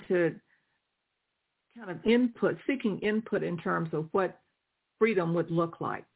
You also see it in urban areas, in some of the urban conflicts. And of course, this Harper's Weekly is a picture of what's happening in Memphis in 1866 with what we call the Memphis Massacre. Next slide. In all of these things that we see happening, black women are, in a sense, demanding autonomy in their relationships. And this demand for autonomy, this new way of seeing their roles within families, within communities, is something that will be reflected in what comes in this next stage of how they're going to relate to the suffrage movement, the women's suffrage movement. I think some of the other speakers in this series will talk about that transition during the Civil War and after the Civil War in the suffrage movement. And we need to kind of focus on the fact that African-American women will be involved in this because they do see themselves as having roles and having authority within their households and within their communities. And they see suffrage, or they see the vote, in a very different way. So let me just kind of see if I can go on to the next slide. And let's go on to the next one. So I want to leave just at least 10 minutes. Next slide. Now, one of the things that I think that's the last slide, Beverly. Sorry to interrupt you. Oh, I'm into the sources. Okay, great. I'll do that. We're going to be transitioning because I know that some of you would like to know, are there sources available to find out more about these women and about these, what's going on during this period. So I did develop a list of sources that you can use. And the first set on this first page include some that are primary source materials, like the letters of Laura Town. Let's see, a little further down. The others are probably on the next page, but that's a primary source. Laura Edwards is a historian who's written on these different transitions that women are experiencing, black, white, northern, southern, in this period from slavery to freedom. Susie King Taylor, I mentioned her, Charlotte Forden, their information. Menelas Uffelman, who is a historian at Austin Peay, one of my colleagues in Middle Tennessee, has published two collections of on the diaries of Southern women during the Civil War period. So I'm going to include these, and of course the last one here is the Federal Writers Project, in which is a collection of slave narratives where you'll find more information. And then I'm going to do a plug for a recent book on by myself and historian Susan O'Donovan that focuses on the Memphis Massacre. And then some of the others talk about the violence that black women experienced during this period. So let me just stop at this point. I have about 10 minutes left, and I'll try to see if I can answer some of your questions. Any questions for me? Questions? Let me look through. I know Miranda was having some audio issues, so let me look through. I know you've got a bunch. I've seen them pop up. I'm seeing them pop up as. Let's see here. That was so great already. Audrey asked, was the cult of womanhood in late 19th century primarily a white phenomenon, or did black women and men subscribe to that limited view of black women's roles? Okay, let me see if I can do this very quickly on this, because I think when we think about this cult of true womanhood, it's translated in a different way. Cult of true womanhood is kind of like that northern version of that idea. Southern version is very different. African-American women have different versions. So when we see there's no uniform ideal of womanhood, and the cult of true womanhood doesn't fit all African-American women. If we looked at northern free black women, they might have connections or see connections in the lives that they could live with southern women, southern white women, free women, or with northern free women. For example, if you looked at the life of a person like Charlotte Forden and her mothers and her mother and her aunts and her grandmother, because they come from a very wealthy, prosperous, free black family, they could fit that model of womanhood. But if you look at a woman like, the life of an enslaved woman, her life is not going to fit that. For example, cult of true womanhood, purity, piety, those are not always seen as virtues or possibilities for enslaved women. When you talk about sexual purity, if you're an enslaved woman, you don't have control over your body. So to say that you're going to exhibit this idea of sexual purity, it doesn't fit. In the aftermath of the Civil War, part of this may be what you see happening with this politics of respectability, that things are built into that. But again, you have to see it in a geographic context. What is going on? I think culture true womanhood is just, it's a way of kind of putting all women in this little bottle, but they don't fit. It's not always realistic. All right, you got two questions about locations in Memphis. They asked, where were those refugee or contraband camps in Memphis located? Yeah, go ahead. Real quick.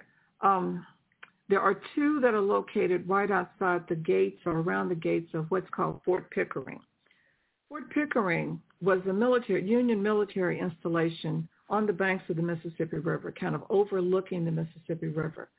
And since, when you have large numbers of men who are coming in, of course they're going to be housed near that fort, and then they're going to be drafted out of the military.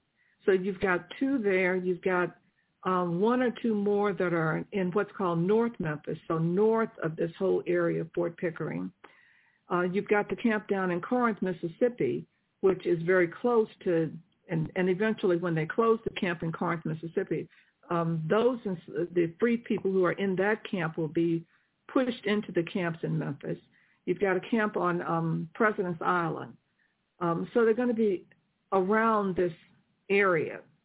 And, of course, the goal is that you're not going to be in that camp forever. You're going to transition into the city of Memphis. And when you transition from the camp, many people will move into areas around the camp, but in what's called South Memphis, that South Memphis neighborhood. So if you're reading either our book on Remembering the Memphis Massacre or Dr. Ash's book on the Memphis Massacre, they'll describe what's happening, the events, and they'll talk about this African Americans living in this South Memphis area. So, and the other one? Yes, they asked where the Canefield Orphanage is located. That's going to be near, well, it's all going to be in that area around there.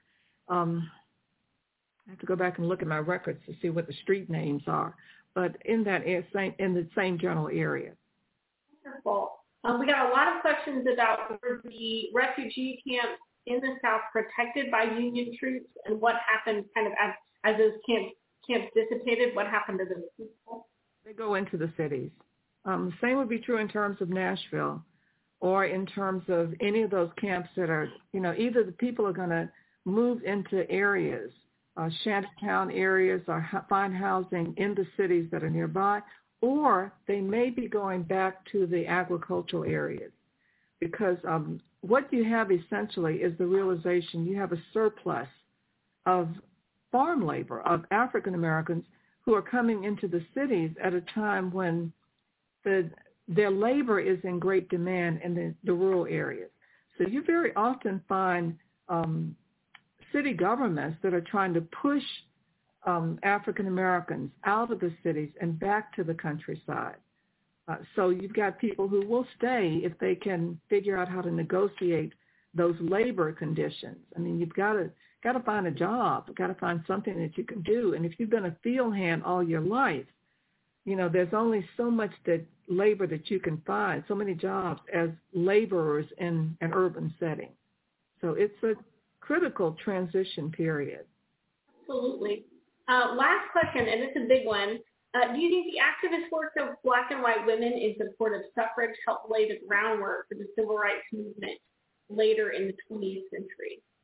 That's a huge jump in time. Okay, the activist work of the women in the suffrage movement that we see during this period, it's going to take 50 years from the 1870 15th Amendment. You've got another 50 years before you get to the Women's Suffrage Amendment.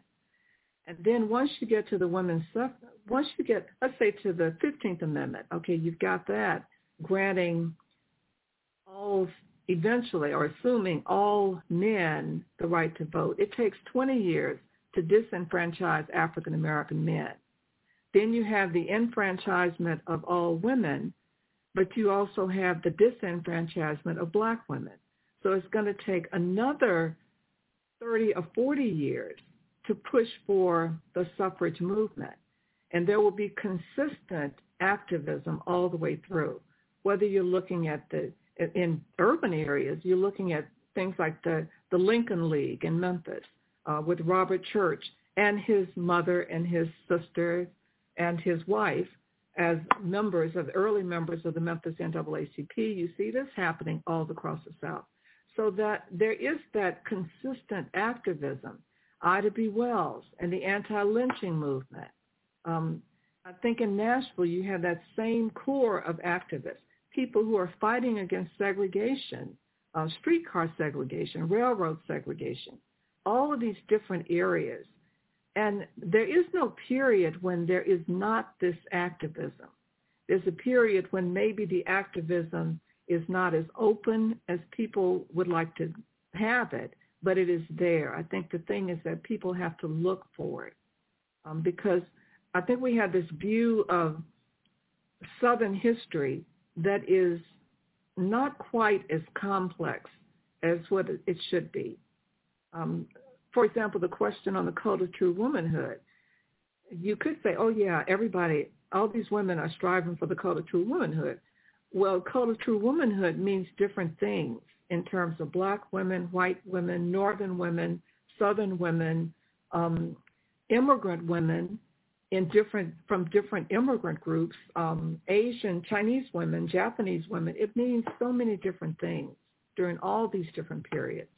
So the way in which we look at women's suffrage, the way in which we look at activism, it has to really be very nuanced and very, very complex. We have to look for these complexities of life. Okay, I hope I got that one.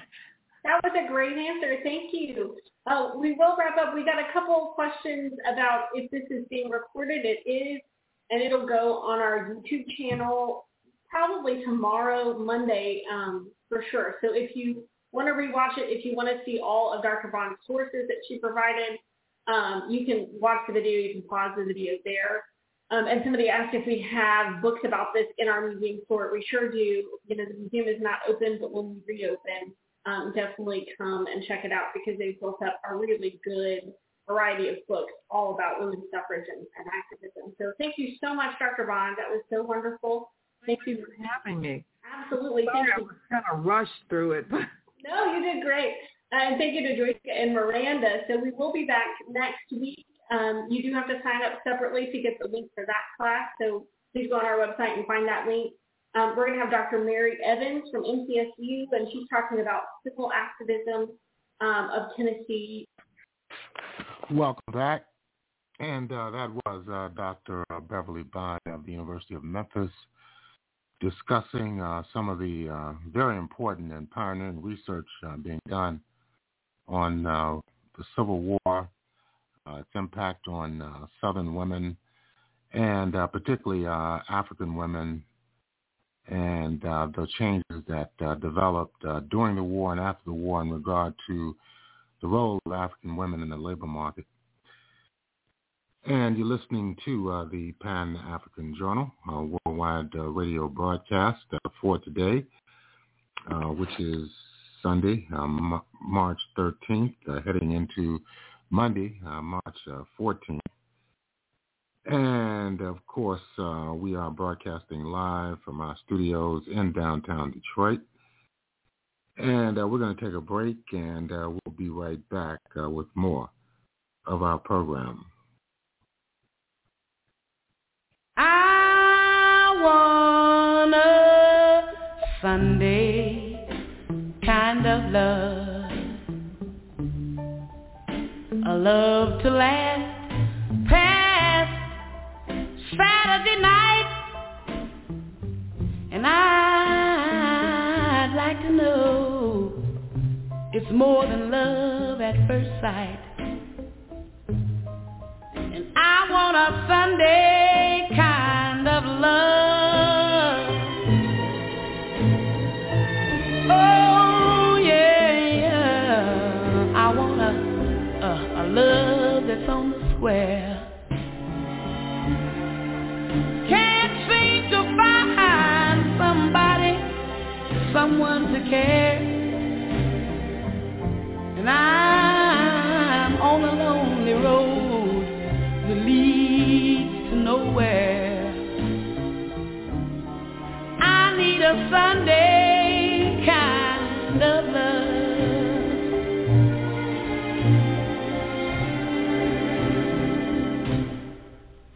I do my Sunday dreaming, oh yeah, and all my Sunday scheming, every minute, every hour, every day. Oh, I'm hoping to discover a certain kind of lover who will show me the way in my arms. Need someone to enfold, to keep me warm when Mondays and Tuesdays grow cold. Love for all my life to have and to hold. Oh, I want a Sunday kind of love. Oh, yeah, yeah, yeah. I don't want a Monday, Tuesday, Wednesday, a Thursday, Friday, or Saturday, oh, nothing but Sunday. Oh, yeah, yeah. I want a Sunday. I want a Sunday kind of love. Oh, yeah. Sunday kind of love.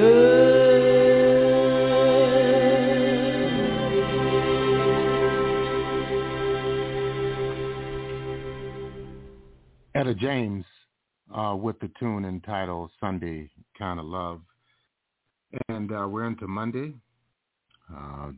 March 14, 2022. We're broadcasting live from our studios in downtown Detroit.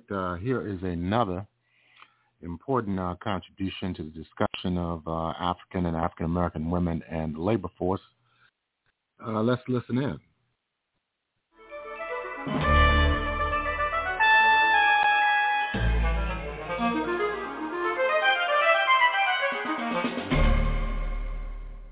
From the fields of the antebellum South to the boardrooms of corporate America, the story of African-American women at work is one of the great untold narratives. It's a story of perseverance against the successive evils of slavery and bigotry, and it is a story of individual triumph and collective solidarity achieved against enormous odds. Above all, it is a vital chapter in American history, one that is still being written, and one whose meaning is essential to all who would understand where we come from and where we may be going. My guest today is Sharon Harley, editor of Sister Circle, Black Women and Work, and associate professor in the Afro-American Studies program at the University of Maryland. Sharon Harley, welcome to Dialogue. Thank you very much. Now, Sharon, the origin of this work, like the phrase Sister Circle, is intriguing. And so let's begin right there. I think it begins, does it not, with a group of young African-American women scholars who are sort of curious about work as a phenomenon in their own lives and as a phenomenon in the lives of other African-American women. Is that correct? Well, that actually was a kind of a second motivation for the project and the book's title, but initially it started with a potluck dinner at my house in which we all got in a circle, thus the Sister Circle title. And in the process of each introduction, we were shocked and amazed to learn that 18 of the 21 women there was doing a research project on women's work broadly defined. Mm-hmm. And we said we should continue to meet and talk about this work. And 6 years later, we edited Sister Circle, Black Women in Work. Yeah. How would you characterize this, Sharon? This is it's a fascinating sort of taking of an experience, collective experience of a group of women, and then with the result of a book. But the book's undertaken with what precise idea in mind? I mean, what were you attempting to do? Well, initially we were attempting to just meet once a month in a research seminar to share ideas, get input from different scholars. What's special and unique about the project and the book itself is that it's interdisciplinary. So there are historians, literary scholars, legal scholars, anthropologists, historians. Right. So I think what makes the book particularly compelling to people is that it's interdisciplinary, and that we discussed our ideas over many years, and we have these really well-written, fine-tuned essays that reflect our original research interests, but also the input from scholars from different disciplines. Yeah, we're going to turn to those essays in some significant number in the course of our conversation. But I moved to ask you another question just occurred to me, is using the symbol of the circle, is the idea of this book, in a sense, to widen the circle, to bring others into this discussion. And the reason I think that occurs to me is that you use the word interactive. It is highly interactive. It's interactive not just between the writers and their subjects, but also in a time sense, historical sense, it's interactive. So I'm just wondering, is it written as much to provoke discussion as to bring understanding? That's a very perceptive analysis because it was interactive on many, many levels. One is that we interacted with each other, but we so enjoyed the experience and how enriching it was that throughout every year we met, we'd always have a public forum.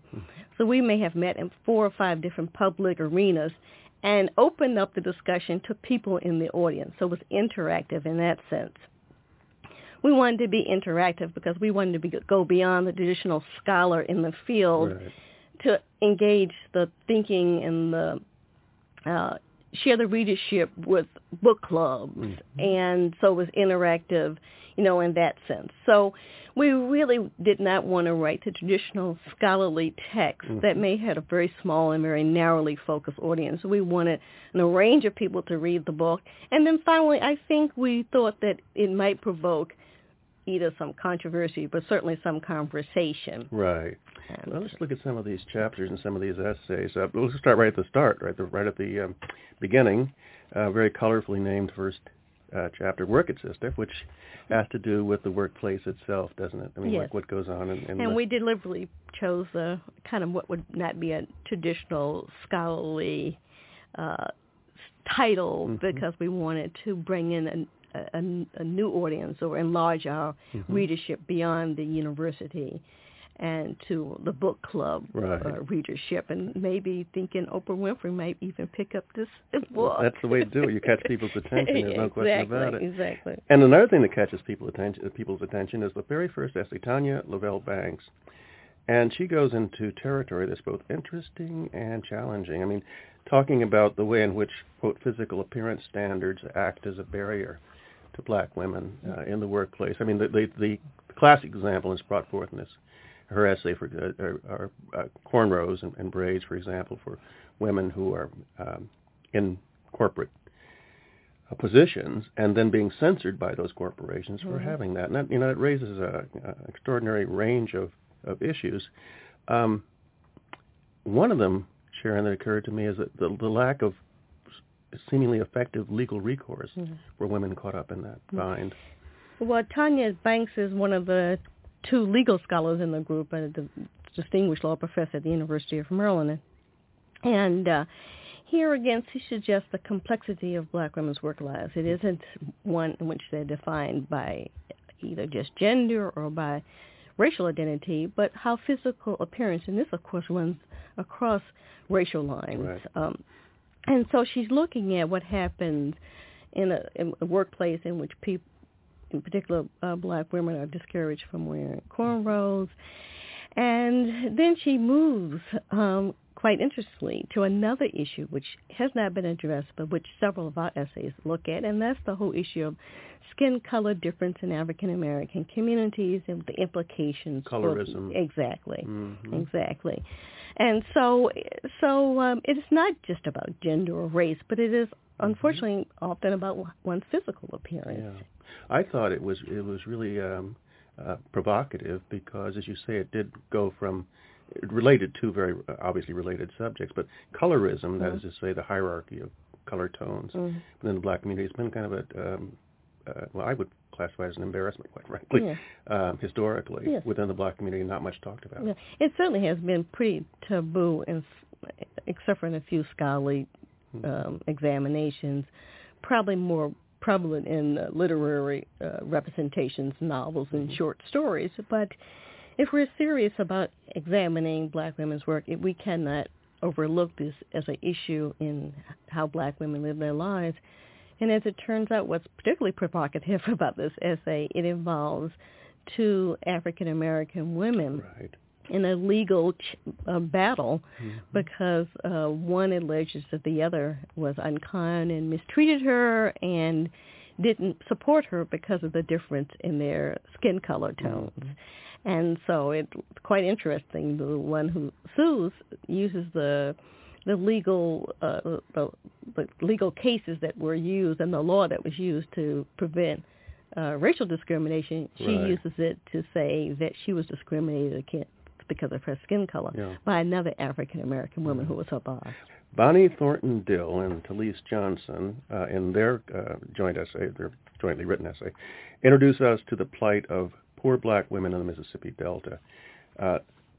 And plight, I think, is the right word, because these women are uneducated, subject to all sorts of coercion, including sexual coercion.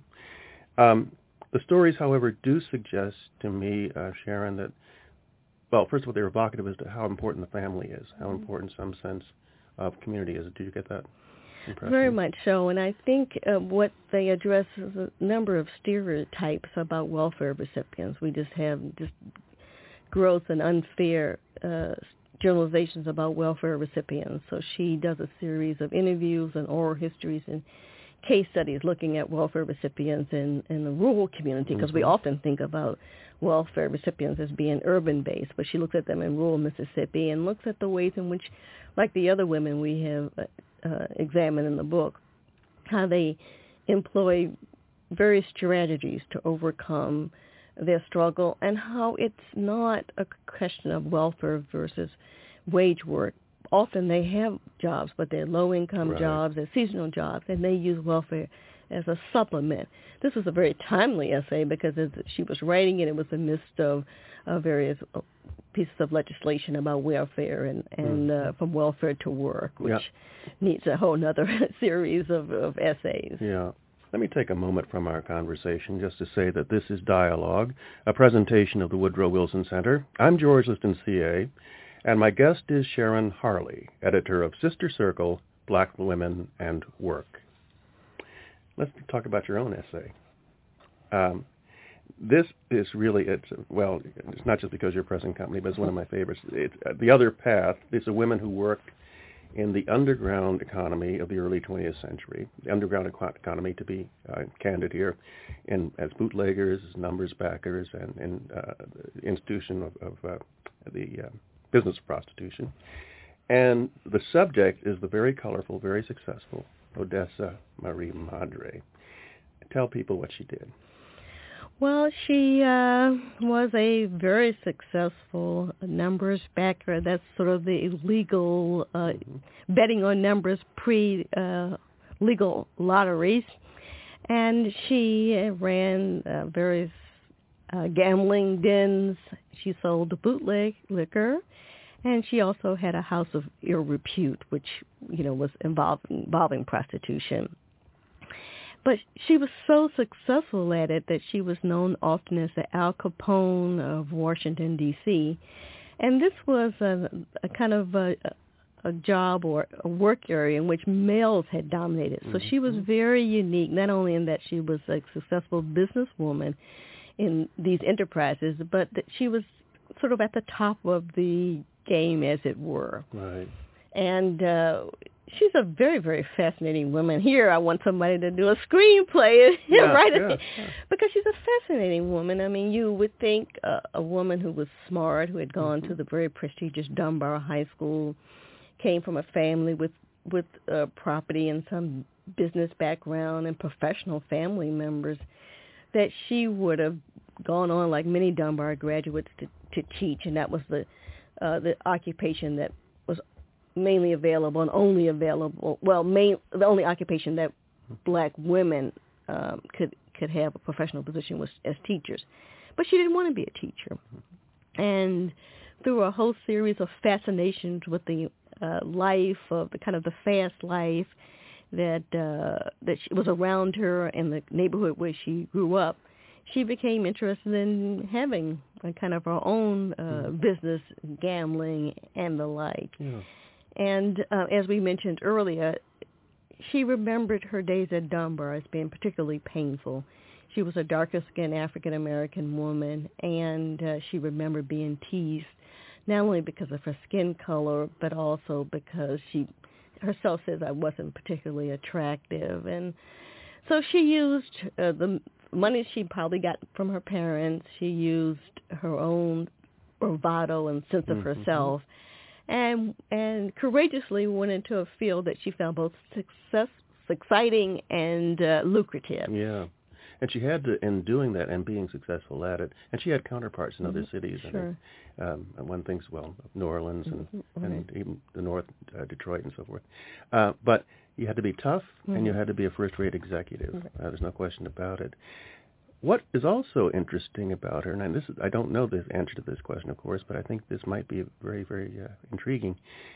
What was her relation, Sharon, with the larger community? Because now here you have a successful woman doing the demi-monde, the tenderloin, the other side of the street, but doing it very, very successfully. What's the effect of that on the larger community? Well, that's a good question. I think if we put it in the context of the 1920s, 30s, and 40s, I would think that she had a relationship with the business community because, like many other people in this line of work, she had a legitimate business, which was a nightclub called Club Madre, where Count Basie and Joe Louis and other moms maybe frequent her nightclub. And so she obviously had some relationship with that element of the black community. She had contact with poor working class black families in her neighborhood because she often gave them money. I think her relationship with probably the black professional elite was probably the more strained of those relationships because while people understood that in many cases this was the only way black people could make money and poor ethnic communities could make money, I think that people probably the kind of the most religiously conservative African Americans and the black professional elite, she may not have been looked at in the most positive light. Yeah, those men and women alike in this sense. I'm thinking back to my own time in Buffalo, New York, and the numbers runners who were often the richest people around and the toughest, and ended up being in a kind of behind the scenes way. The go-to guys for a lot of things that were done, but not brought up front. Well, that's exactly right. I mean, I wasn't reluctant to write this essay because I wanted to write about all aspects of African American women's work. But there was some concern expressed when the seminar met and I presented my essay, because people were concerned about what were the implications of writing about a woman like this. Would people see African American people in a negative light, make gross generalizations? And I certainly I didn't feel the same concern that other people had because I knew there were people like Adessa Madri in many communities, and they weren't all African American people. But oftentimes these were the people who behind the scenes supported civil rights struggles, political struggles. They were the ones who would put money in the church basket. They were the ones who often would send people off to college. And when I have presented my essay in the book to a public audience and I talk about the reluctance and the concern I have about writing about a person like this, several people, including people in the seminar, came up to me afterwards and said, oh, I went to Harvard and my grandmother ran a numbers game and I bought my books at Harvard from the money my grandmother sent me. The next essay I want to cite is a personal heartbreaker. And I think you pointed out quite rightly at the beginning, these are stories of triumph on many levels, and yet there is a great sadness that people even had to contend against these things. Francile Roussan, is it? Wilson? Roussan Wilson's poignant essay on Sadie Moselle Alexander. Sadie Moselle Alexander is the first black woman to achieve a doctorate in economics in 1921. I think it was from University of Pennsylvania. Yeah. But in any event, and here's what's important, racism and sexism combine to keep her from using it. I think she ends up gets a law degree after that, I think, and works for her husband. This has to be a devastating comment on racism, because, I mean, here you have someone who's done it all and yet can't do any of it, not allowed to do any of it. Yeah, she received her PhD from the Wharton School in economics and can't find a job in her field. In fact, one of her professors at the Wharton School was so upset about this that he refused to recommend any of his students to the firms that refused to hire her. And she ended up working as an actuary at the black-owned North Carolina Mutual Insurance Association. And then she comes back and gets a law degree, and no law firm would pick up this very smart person with this very prestigious degree. So she ends up working in her husband's law firm, but not in the big, lucrative cases. She ends up, not surprisingly, working in the domestic arena, family, divorce cases, and the like.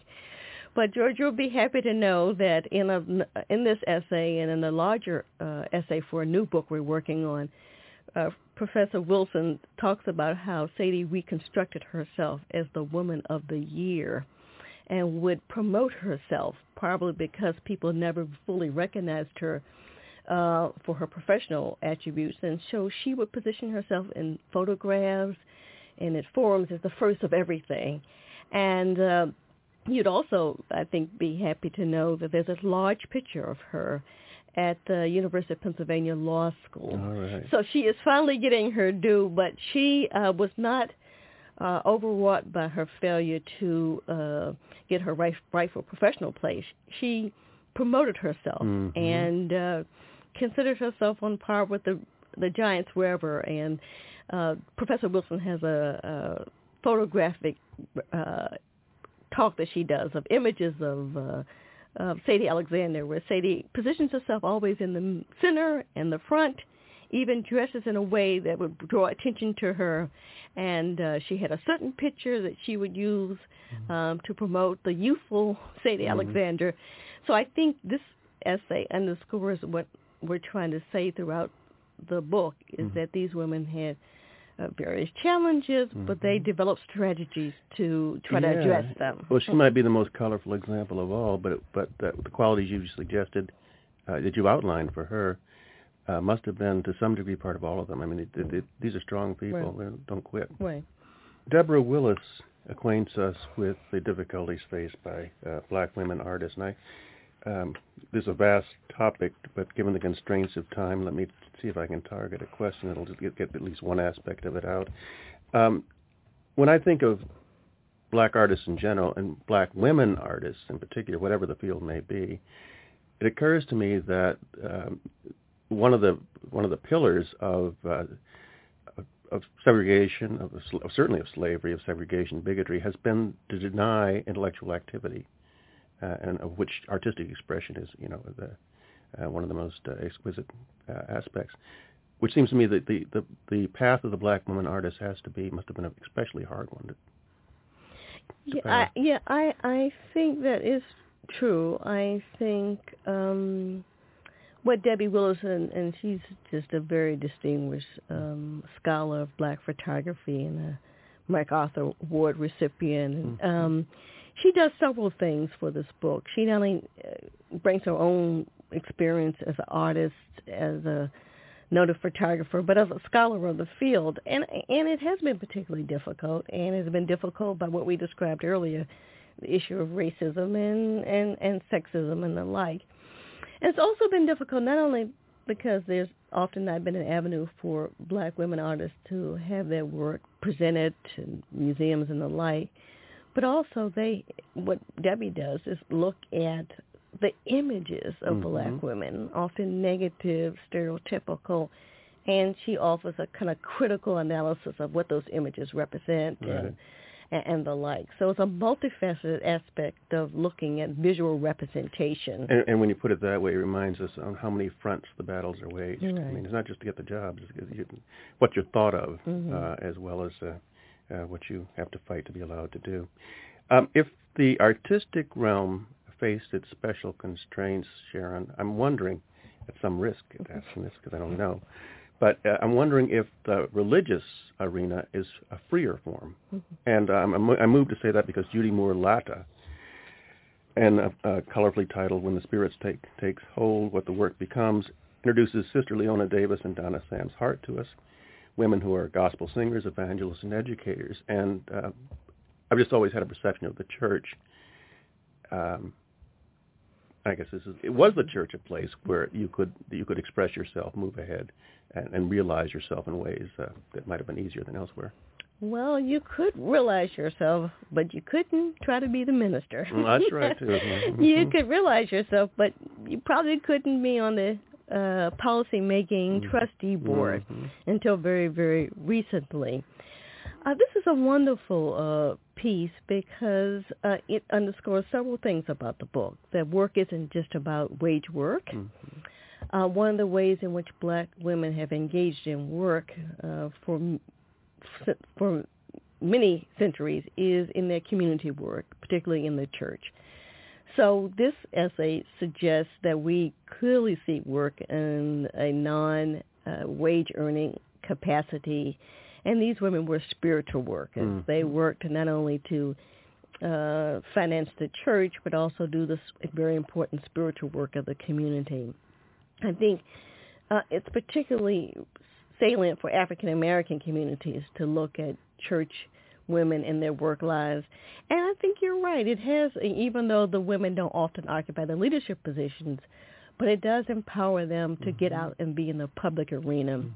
Well, Sharon, it's a remarkable book, and as we conclude this conversation, the obvious question is, where do we go from here? What is ahead of us? You mentioned earlier you are currently at work on the very next book.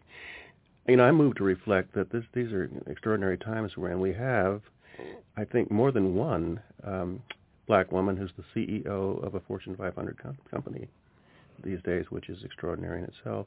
But at the same time, of course, we have situations in our inner cities that are keeping young African American women from even dreaming of that. This is the age of globalization, relating to the world at large, and I'm just wondering, what's your sense of has the challenge to black women changed because of all these factors, or does what has been true remain true? I think it's just shifted. I think several things. One is yes, where do we go from here? I actually am now hitting a seminar like this one on work. Welcome back, and that is going to conclude our program for today. You've been listening to a interview on the development of African women in the labor force in the United States during the 19th and 20th centuries, and we're going to close out our program. You've been listening to the Pan-African Journal special worldwide radio broadcast for Sunday, March 13th, an early morning hour of Monday, March 14th, and we've been broadcasting live from our studios in downtown Detroit.